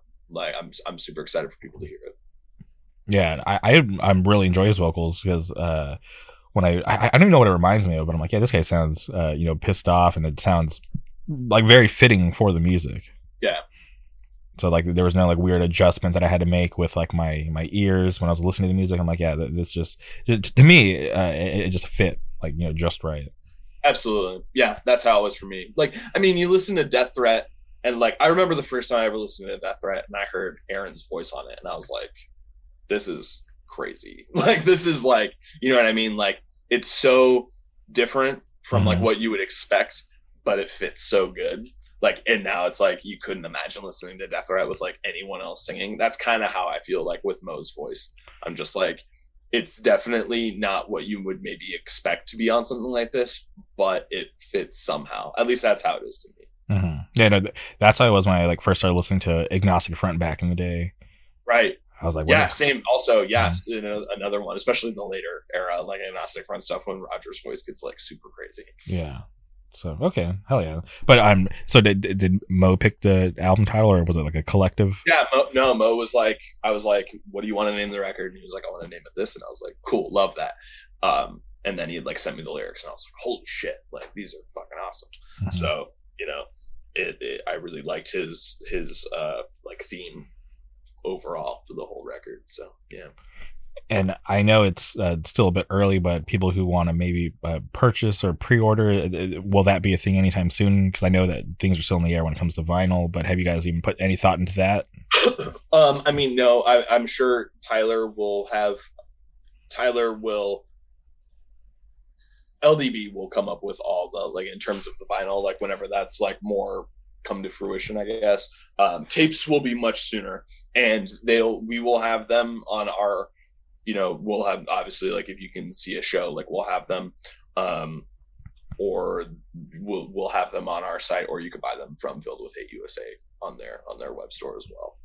And tapes, vinyls, those are already locked in. Have you ever thought to maybe tap into the CD market?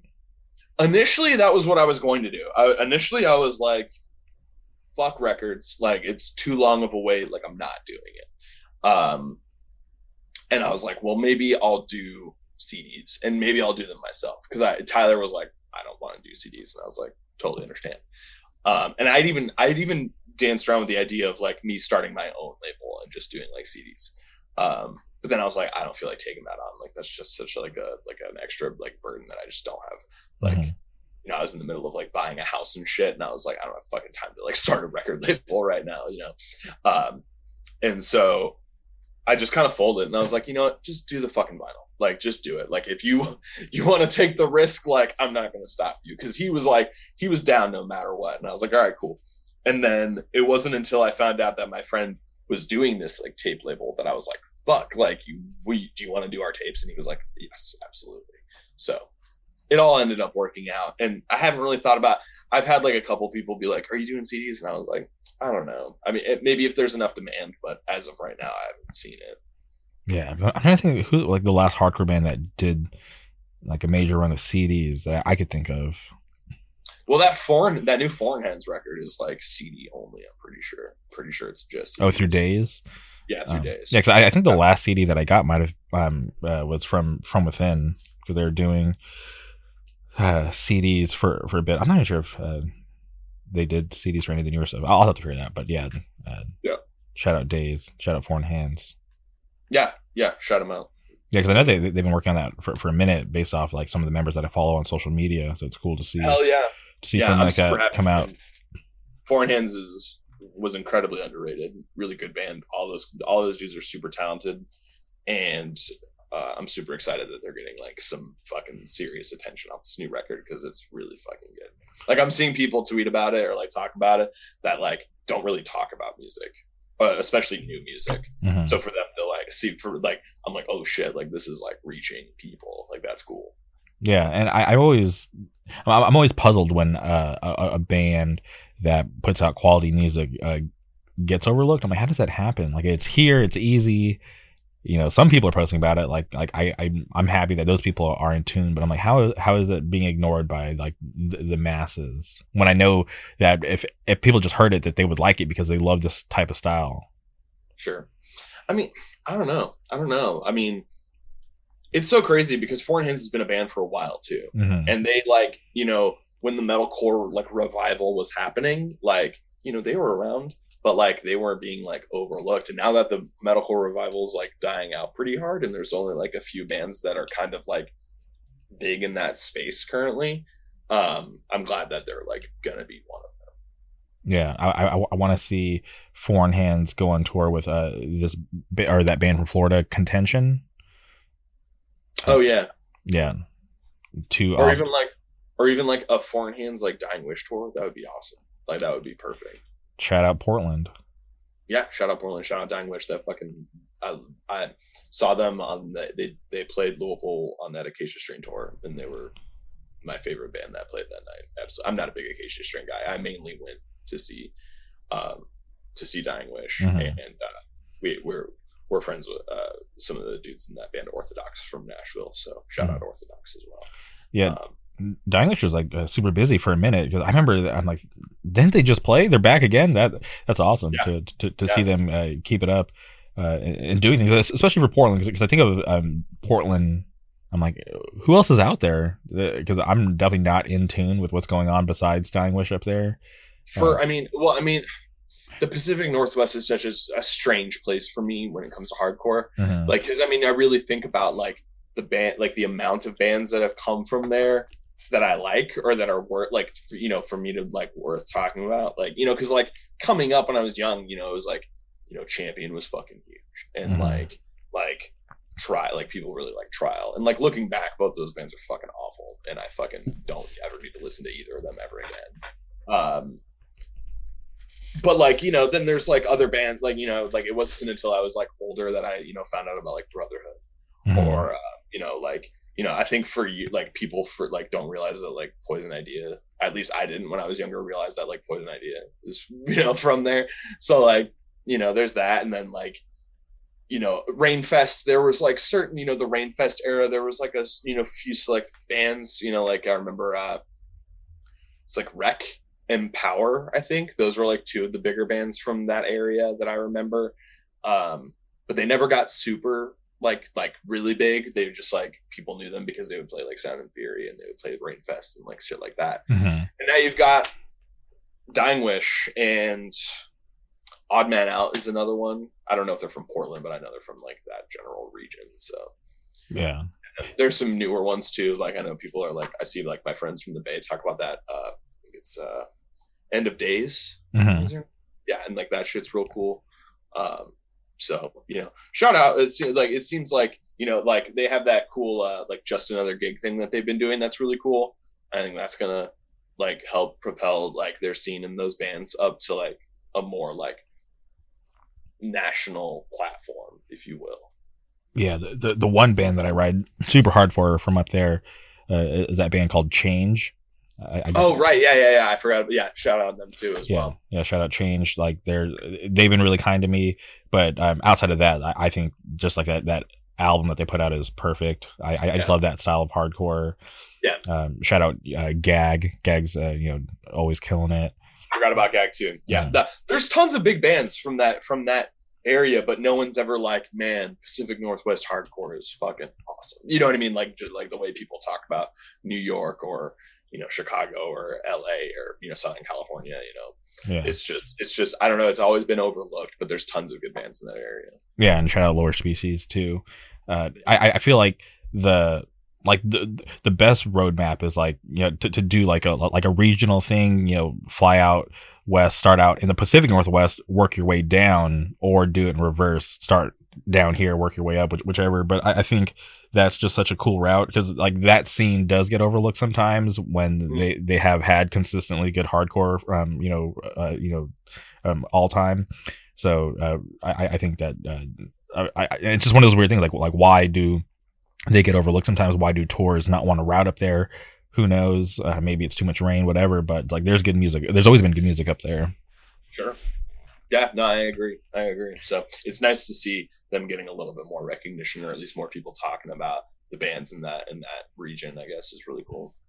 I went. I had a vacation in Portland. This is back in like, God, it had to have been like 2012, and I remember I was like, this is like so foreign to me. I'd never been here. And my buddy who I was staying with, he was like, yeah, like don't worry, like I got time off of work, like we're gonna hang out, we're gonna do fun stuff like the whole time we're here. And like one day he's like getting ready to go to work. I'm like, what are you doing? I thought like we were hanging out the whole time. He's like, oh, don't worry, like I'm gonna send you off with my roommate. She'll take you around for the day. And I'm like, all right, cool. This is kind of strange because I didn't know his roommate. It was just like strangers hanging out. So I'm like, whatever, like let's try to make the best of it. And she was like a super fan of this ska band. I think they were called The Slackers, if I remember correctly. And she was like, like super fan, like knew the guys or whatever. So she's like, yeah, like we're gonna go to this venue called the Branks, I think so it's called. It was like in some warehouses, and she's like, yeah, it's gonna be like a fun show. I'd never been to a ska show, so I'm like, this is weird. I've been to a million different types of shows in my life, but never been to a ska show. Yeah. And so I walk in and I'm like, damn, this is so weird because I'd never experienced anything like this. But I saw some random kid in a Harm's Way hoodie, and I was like, okay, cool. I was like, at least I'm seeing some sort of like resemblance of hardcore. There's a dude in a Harm's Way hoodie, and now I don't feel so out of place. And then I just stood there and watched the show, and it was really interesting watching these people like skank and just have the time of their life. I'm like, oh, this is so cool to see people be able to have that kind of fun like I do at a hardcore show, like with a different type of genre. Sure. No, absolutely. Yeah, I don't think I've ever been to a ska show, so maybe there's still time. Maybe I can catch myself at one someday. I'm not a big ska guy, but like, yeah, I'll try anything once. Yeah, and to this day, that was the only ska show I've ever been to. I haven't. It didn't capture me like some other stuff. No part of you since then has been like, damn, I missed that rush. Yeah, but all I could think about was like, oh, this is a cool venue. I wonder what it would be like to see like a hardcore band there. And like I think like a week later, TUI was playing there. So I'm like, damn, why did I come this week? I should have came the following week. Right. Yeah. Absolutely. But okay, shout out, Dying Wish, shout out Portland. And as far as shows post LDB? Do you guys have any plans, or are you guys just kind of leaving it open? As of right now, we have no plans. I know that after LDB, obviously Noct is going on tour with like Koyo and Movements, and that's a big tour. Yeah, it's a good tour. So they're going to be gone for like a little over a month, and then they'll be back for, I think a good chunk of the summer they're back. So we're definitely trying to, I want to get out and play. Like I want to, do like an extended weekend run kind of thing. If we could do one or two, like that'd be awesome. We have nothing concrete yet, nothing set in stone, but definitely something that I'm interested in, would like to do. Other than that, I'm sure there will be shows popping up locally that will jump on, and we'll try to play out as much as we can. But as of right now, they're like LDB is like nothing is set in stone after that. Mm-hmm. And I'm curious, earlier you mentioned about seeing these numbers fluctuate with the timing of these drops and then things kind of falling off. Are you concerned at all about how to keep people listening? No, I mean, unfortunately, being what it is, like we're never, like I said, we're never going to be like a full-time touring band. So like we'll play as much as we want. Like it'd be cool to like get asked to come do things in other places, because even Inclination, like they're not a full-time band, and they'll never be a full-time band. But they've had all these really incredible opportunities to go out and play, and so if we can even tap into like a fraction of that, that'd be awesome. I brought up the Spotify listeners thing. That's not something that I actively give a shit about, because I don't fucking care, and nor do I care about streams. I just care about putting out music that I like, that I hope other people like, if it's their thing, and that when we play shows, people have a good time. That's really all I care about. Like, that's all I can ask for. It's like, I'm never gonna, we're never gonna hit like crazy numbers, or I'm never breaking like the Billboard or anything like that. But like, it would be cool to, get it out there as much as possible, and see, who all likes it. That's more what I'm curious about. Like, do you like it? Do you hate it? Like, either way, I'm cool. Like, I just want to know, Well, over here, I'll be banging the Two Witnesses drum like I have been since the demo. So I'm gonna do my best to tell everybody that I can about Two Witnesses, and that they need to get in tune, because I forget who I was talking to the other day. They were asking me about who is coming on the podcast today, and I was just like, Two Witnesses, have you checked them out? And they're like, no, I haven't, but I heard about them. I'm like, okay, well, stop being lazy and go listen to them, because they're awesome. There's a reason you're here today, not just because we're friends, but because I believe in the music. I love the music, so I want people to know and to be able to have it on their radar, so that they can go check it out too and have their own opinion. Sure. No, I appreciate that. Yeah, no, you've been like our number one champion outside of like our immediate friends group, like, you know what I mean? Like, and I'm really grateful for that, for sure. Okay. Well, I appreciate the talk about the band, the new record that has me excited. I'm happy you're here for that, but I would be remiss if I didn't talk to you about some Marvel stuff. Sure. There's a lot going on. There's some shade thrown your way. I felt you were throwing some shade out there. There's a tweet. I'm paraphrasing too, because I can't remember what you tweeted exactly. But you're talking about wanting to listen to more Marvel type of podcasts, and I'm just like, dude, I wonder if he even listens to the Tyler Short and Jamie K episodes. Okay, first of all, I don't. Okay, so are you calling me out right now? Is that what's happening? Yeah, I was just like, you're calling me out. I was like, what is Jim tweeting about? One of his closest friends, Tyler Short, does these awesome podcasts. He should be listening. Why is he looking for more? This should be enough. I need to make sure that this is something that I actually said. Because I don't know that I don't remember ever tweeting anything like that. So let's see. All right. Jim is live looking up his tweets. I'm literally looking at him right now. Either way. So here's the thing. I love Tyler. Tyler's a great guy. I talked to Tyler, like after Eternals, I called him, like we talked on the phone, like until like 1 a.m, like for like an hour and a half or something like that. Mm-hmm. And I talk to Tyler about stuff like that when I see him and stuff.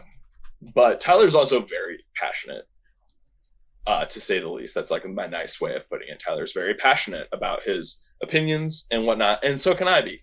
So for me to listen to the things that he says on your podcast sometimes, and for me not to like jump in or be able to rebuttal, I can't put myself through it because we don't always agree. Like, he is thoroughly Team Cap, like he has been like since Civil War, and I'm like thoroughly Team Iron Man. I didn't know that. Yeah, so like we have a lot of differing opinions on things. So you know, so there's that. But like, yeah, no. So it has nothing to do with like you. Like, I could talk to you and listen to you talk about it all day, and it's not even like no diss to Tyler, but like in my free time, listening to his strong opinions without me being able to either chime in or whatever. It's like it's more frustrating sometimes because I think I tried listening to the Black Widow one, and I was like, I don't agree with a lot of what he's saying right now. That's amazing. I don't remember specifically what, but there was like times. So then every subsequent episode that comes out, I'm just like, don't do it. Don't put yourself through this, man. You know, unless it's like something that I know that we're going to agree on. Like, I'm sure we totally agree on. I'm sure we both have the same things to say. But like, I was, you know, when we both were like, Eternals was not good and we didn't like it, like that felt good because I was like, I really hope he didn't like it. Or, you know, I'm sure he felt the same. And I'm sure we both really like, you know, like No Way Home, and you know, I know we both really like Shang-Chi and like Hawkeye and all the subsequent things. But there have been things like Black Widow that have come out that are a bit more polarizing, where I'm like, all right, you're being a little bit too nice. You're being a little bit too kind. Okay.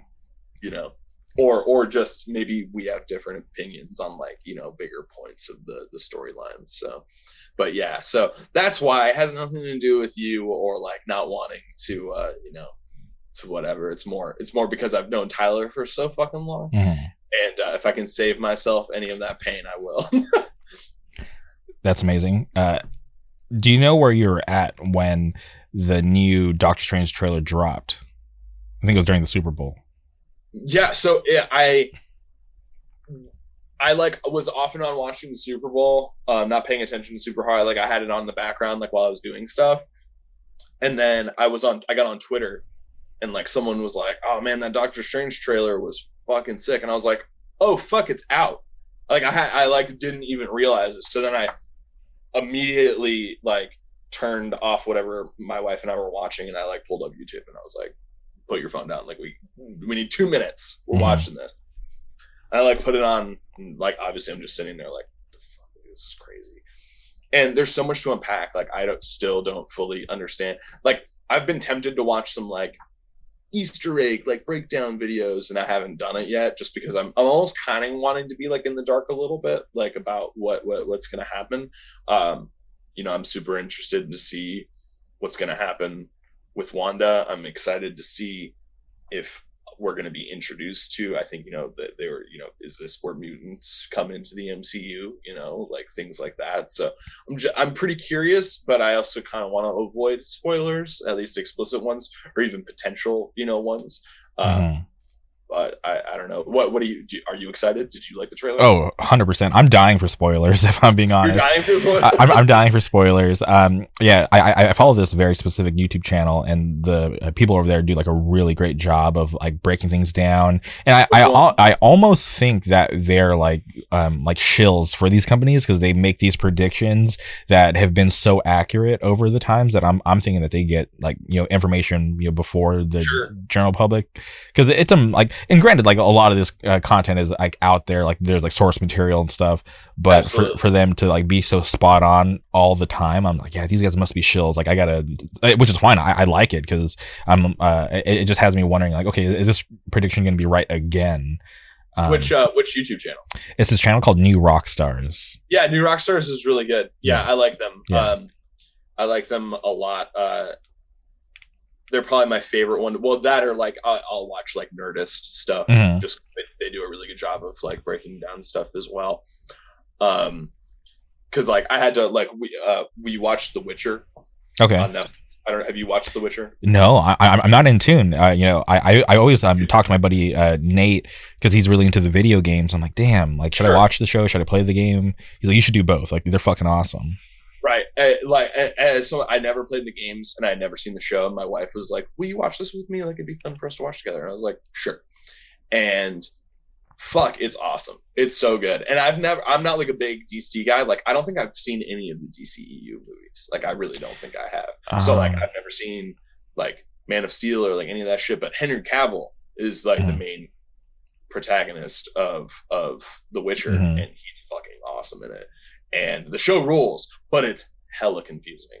Like especially the first season, like there's so much time hopping and like weird timeline stuff that doesn't get explained. That is like you almost have to be taking fucking notes to be like putting shit together. Because like me as the casual watcher had no idea, so I was just confused. So I watched New Rockstars did like a breakdown of the first season, and it made everything just really like oh, okay, this makes so much more sense now. Like, thank you for just telling me, you know, because I don't feel like I should have like a history degree to be able to like break down your fucking TV show.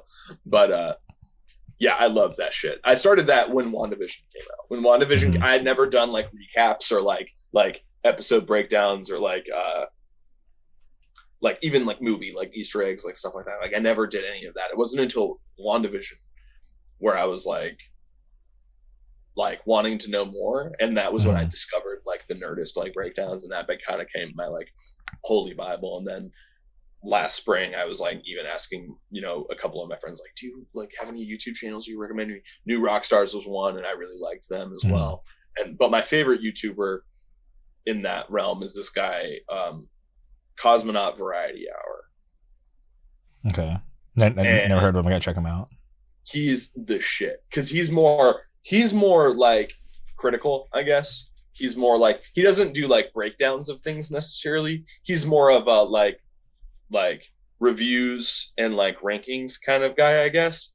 But he's far more objective. He's like he's the type of person to be like, the MCU I like, but there's a lot of fucking shit wrong with it.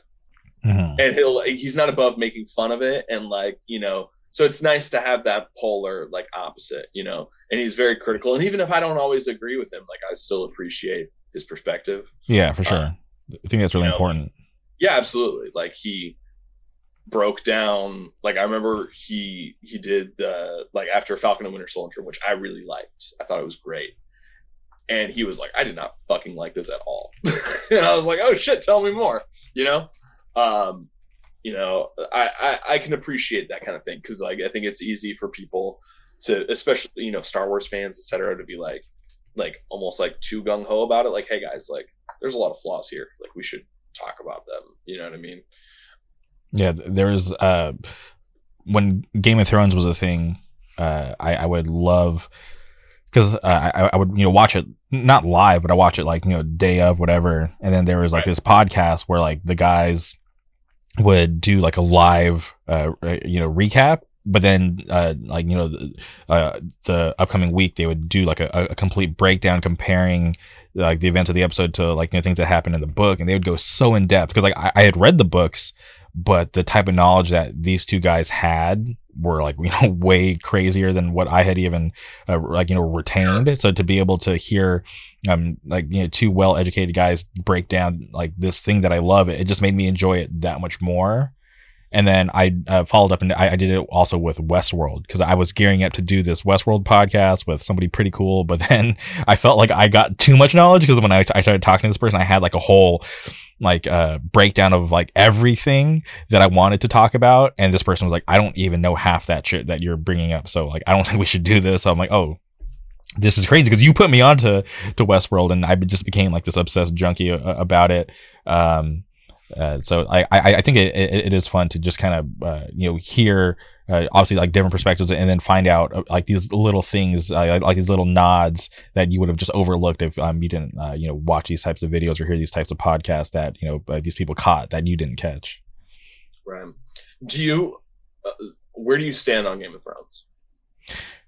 I think hold on, I gotta you know, take a breath before I say this. I think season 8 it is what it is, right? I don't think that season ruined the entire series. Like, people gotta kind of take a step back and realize that the people behind the show they were getting pressure from every which direction, right? Because they had surpassed the story in the books, right? And I felt that they were kind of left kind of out there, to kind of take the heat, because they're going to have to write this ending that technically doesn't exist, right? Because the writer is still writing, as far as we know, still writing the final book, still writing the ending. So I think they were kind of like these scapegoats, like, all right, cool, go do that ending and let's see if people like it, and if not, maybe like they'll change it in the books to try to make people happy.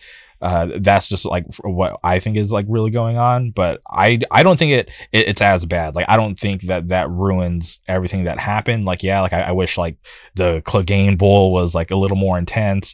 I wish certain things happened, but they just wanted to get out, right? So because they wanted to, I think it was, and this is like me trying to remember from years ago. I think HBO wanted a longer season, but I think the DBs they just wanted out, which it's very evident that they wanted out. Yeah, so very fucking evident. Yeah, so I don't I don't write off the whole series just because season 8 wasn't what we wanted, if that makes sense.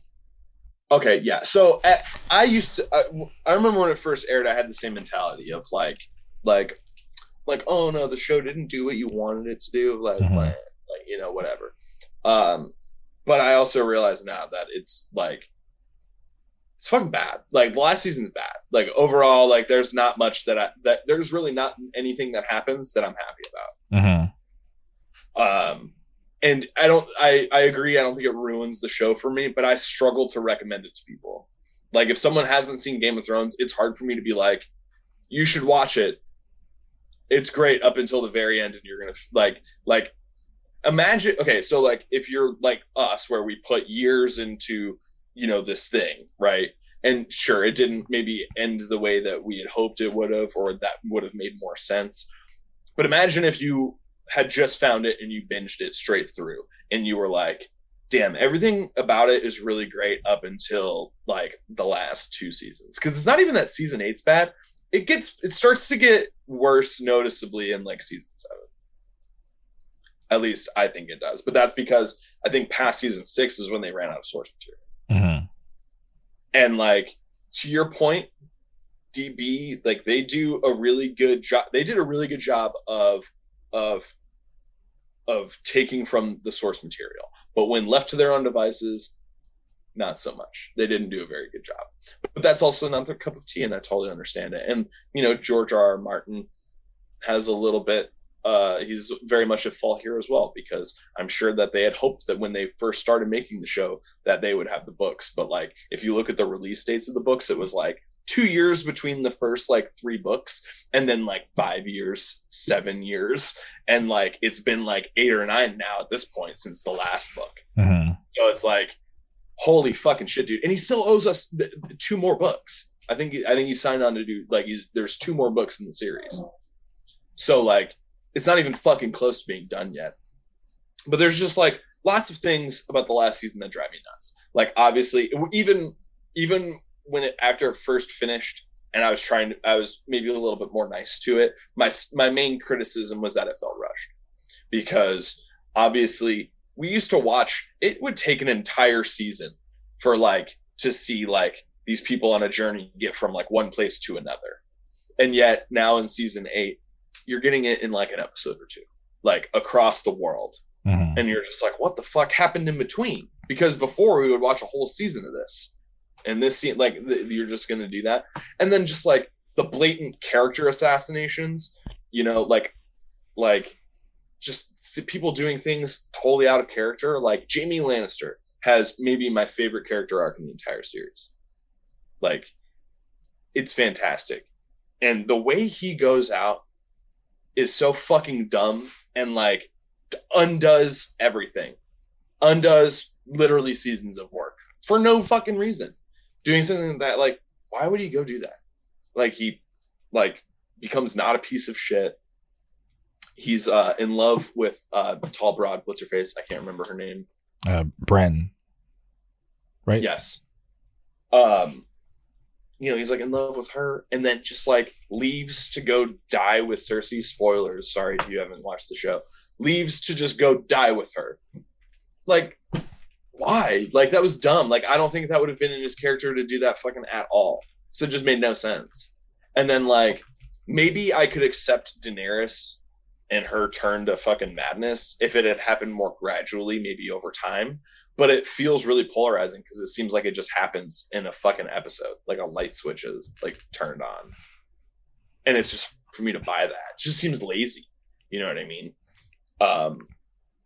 You know, there's other things. You know, Tyrion becomes kind of like just like a fucking like wet mop towards the end of the show. Like no backbone. It's not really witty. It's just kind of like more frail and like, you know, whatever.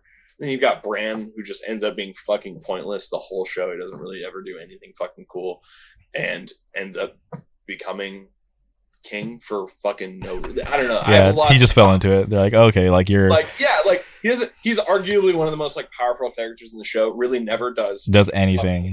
Literally never does anything, and then just becomes king because it just like I forget. I don't even remember what the fucking reasoning was, but it was so dumb, and like.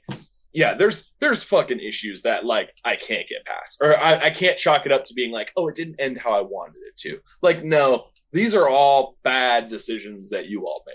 Like, even if there wasn't source material to go off of, like, why did you do these things?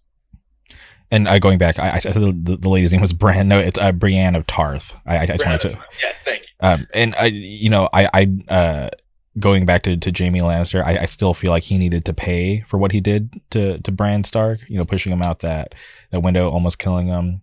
Sure. I wanted to see like him get killed by someone from the House Stark, and then same thing with Cersei. And it's like, are you kidding me? After everything that she orchestrated, she needed to suffer. I think a little more. Absolutely, yeah. They just they got crushed by a building together or something. Yeah, you're just so like anticlimactic, and I'm like, cool, like Jaime. I feel like at no point did I go, man. Like I feel like I hear you being like he still needs to pay, but at least there is like growth there. Cersei is just awful from the get go, and just gets worse and worse and worse and worse and worse with zero redemptive qualities, and then just like kind of dies like a really mediocre death, and like there's really no poetic moment in that whatsoever, and it wasn't poetic of them to die together. It was just fucking stupid. Now, how did you feel about how they took down the Night King? Like, what were your thoughts? Dude, all right, so like that should have been the whole point of the show. The whole point of the show, even from fucking season 1, was winter is coming. Winter is coming. That like them against like the White Walkers and everything should have taken precedence over the fight for a throne. Like the show should have ended like in like, I'm not even saying like banding together to like take them down, but that was the ultimate threat. And so for them to like they vanquished the Night King in like a fucking like 3 episodes, like into the last season, and then the rest of the season is just more bullshit, political bullshit, and characters doing bad choices. Like that was the number one threat from the get-go, was what was happening north of the wall. And like that's how the show should have ended, source material or not. Very good point, because I totally forget. Like again, we were being sold that winter is coming from season 1, and it just felt like don't get me wrong, like some of the battles and stuff are cool, like especially like like seeing a zombie ice dragon, like that's pretty cool. But like the way the Night King went out, who killed the Night King, all that stuff, fucking like so lazy. It just felt lazy. Like, guys, you couldn't do anything more with this. And I'm not a screenwriter, but like I can tell you that if I were in that fucking boardroom when that idea got pitched, I would have been like, fucking absolutely not. Now, I'm curious, has this turned you off so much that you won't tune in to House of the Dragon, the prequel? I certainly have zero interest in watching any kind of prequel series at this point. Now, maybe if it's really good and gets really good reviews or ratings, and someone that I know and trust is like, you should check it out. Like, okay, I'll give it a shot. But like, as of right now, the way it ended, no. At this point, like, I would hold out for an entire reboot. Maybe if they reboot the series and start. They can't do that. There's no way. They could. Has that ever happened in history where a show that big has got a reboot? Because you got to think that it's like I wouldn't put it past them. I mean, or maybe change the. I don't really know. I mean, there's tons of shows where like I've had to like okay. Did you ever watch How I Met Your Mother? yes. Okay, so I loved the first 6 seasons of that show are fucking amazing, like really good television, and then it gets notably worse to the point where you're like, let's wrap it up. So people really fucking hate the series finale. People say it's like one of the worst series finales ever, which I don't necessarily disagree with. It's pretty fucking bad. But if you go on, like there's an alternate ending. That's perfect. That's like perfect. Alternate, okay, because like the ending I remember is he grabs that blue French horn, and it's like it's him and Robin, right? Robin, is that her name? He ends up with Robin. Yeah. And there's like an alternate ending where that doesn't fucking happen, and that like where like the mom doesn't die. Yeah, pretty much. Oh, I gotta go check that out because I didn't know that existed. YouTube, there's a whole alternate ending that should have been the fucking ending, and it wasn't. But so I just pretend that that's the ending. Interesting. Okay, I gotta, because I like that show, but I felt like I was getting so much pressure from my friends, like, oh, like you gotta watch this. So I feel like I watched it, but not on like my own time. I was like, all right, let me just watch it so we can talk about it. So like I just kind of like ran through it. Like obviously there's like bits and pieces that I remember, but okay, I got to go see that ending. It's tough. I mean, a show like How I Met Your Mother would never work now. I feel like the single camera like sitcom. But aren't they doing How I Met Your Father? Sure, absolutely. And do any of us fucking care? No. Don't get me wrong. I might tune in for an episode or two because Hilary Duff is thick, and I'm trying to see that for sure. Oh wow, but good old Hilary Duff, Liz McGuire in the cut. Fine. So, but no, I'm not interested in them. I don't care about the story at all. Like, I don't give a shit about that. And I doubt it'll do more than 2 seasons tops. And I'm happy that you mentioned Lizzie McGuire. One of the saddest moments about this whole Disney Plus thing is that Lizzie McGuire show didn't take off. It didn't even happen because the reports were that Hilary Duff wanted to do stuff like more like educational, like real life stuff instead of these like weird scripted things that don't even really matter. And then Disney just wasn't down. And I'm like, good on you, Hilary Duff. At least you wanted to try to educate and put some real life situations out there and not all this like BS. But I'm a huge Lizzie McGuire fan, and I'm really sad that never took off. Yeah. But also, outside of like Cobra Kai, when it comes to these like nostalgic reboots or whatever, like I don't think anything has been that successful. Yeah, no, I mean Cobra Kai, honestly, on paper shouldn't work, but apparently it's great. I haven't watched it, but I've heard nothing. You've never watched? Wait, were you a fan of the movies at all? Like Karate Kid? Yeah, of course, but I just hadn't watched it. Probably because I assumed it was going to be bad. But I have heard that nothing but good things. There's so much fucking shit that I'm behind on that I'm like playing catch up with. Like we're watching Succession right now. Like that's what we are like. Like we did The Witcher like both seasons in like a week or two, and now we're catching up on Succession. And have you watched Succession? No, but I've heard good things about it. It's fucking awesome. It's so good. That, and then we've been watching Righteous Gemstones, which is fucking hilarious. I love Danny McBride so much. Did you ever watch Eastbound and Down? Never. Never? Oh fuck. Eastbound and Down, great HBO show, but it's like the new Danny McBride show with like what's like the dude's name? Adam from Workaholics. Okay, I don't know his full name, but I know who you're talking about. But he's in it. John Goodman's in it. Like it's fucking awesome, and it's so fucking funny. Like holy shit, it's fucking funny. So we've been watching those, and so like as well as the new season of Love Is Blind. So we're really powering through that as well. There's only so many hours in the fucking day, but like Cobra Kai, I will probably end up watching at some point. I feel. Okay, I hope that you do, because when I watch that show, it blows my mind. It like how they're able to do so much good, and it just kind of just. I like makes me wonder about these other shows. I mean, how can this show that started as a YouTube Red original, right? It started as a YouTube show. Like, oh, I didn't know that. Yeah, it was originally. Yeah, it was originally on YouTube Red, and it was just so successful that I'm pretty sure Netflix just bought it out and they're like, "Hey, come do it over here." And it's just, and I'm a huge fan of the Karate Kid, and I've felt like they've done the movies so much justice, and it's like not corny, and it's crazy how they're able to just do so many things right. with this, and they continue to do it, right. They're like, season 3 just aired back in January, or was it season 4? I'm pretty sure season 3 if I remember correctly. And it just still like, the fact that, and I feel like the fact that with the timing and that a lot of these actors and actresses are still alive, that they're able to kind of pull back and bring these people back into the fold. I'm like, this is the perfect timing. I don't know if it could ever happen again. So it's just like amazing. Yeah. So yeah, so just at some point, whenever you have time, you should definitely have that on your list. Right. Yeah, and I'm slowly like paring down. I'm watching The Mandalorian for the first time. Oh, Mandalorian! I got to show you this. And I've talked about this on this other podcast I do, but I'll announce it here. March 26th, From Within Records Showcase. I'm doing a Beskar collab tee, and it's a Mandalorian design. I'll show you off camera.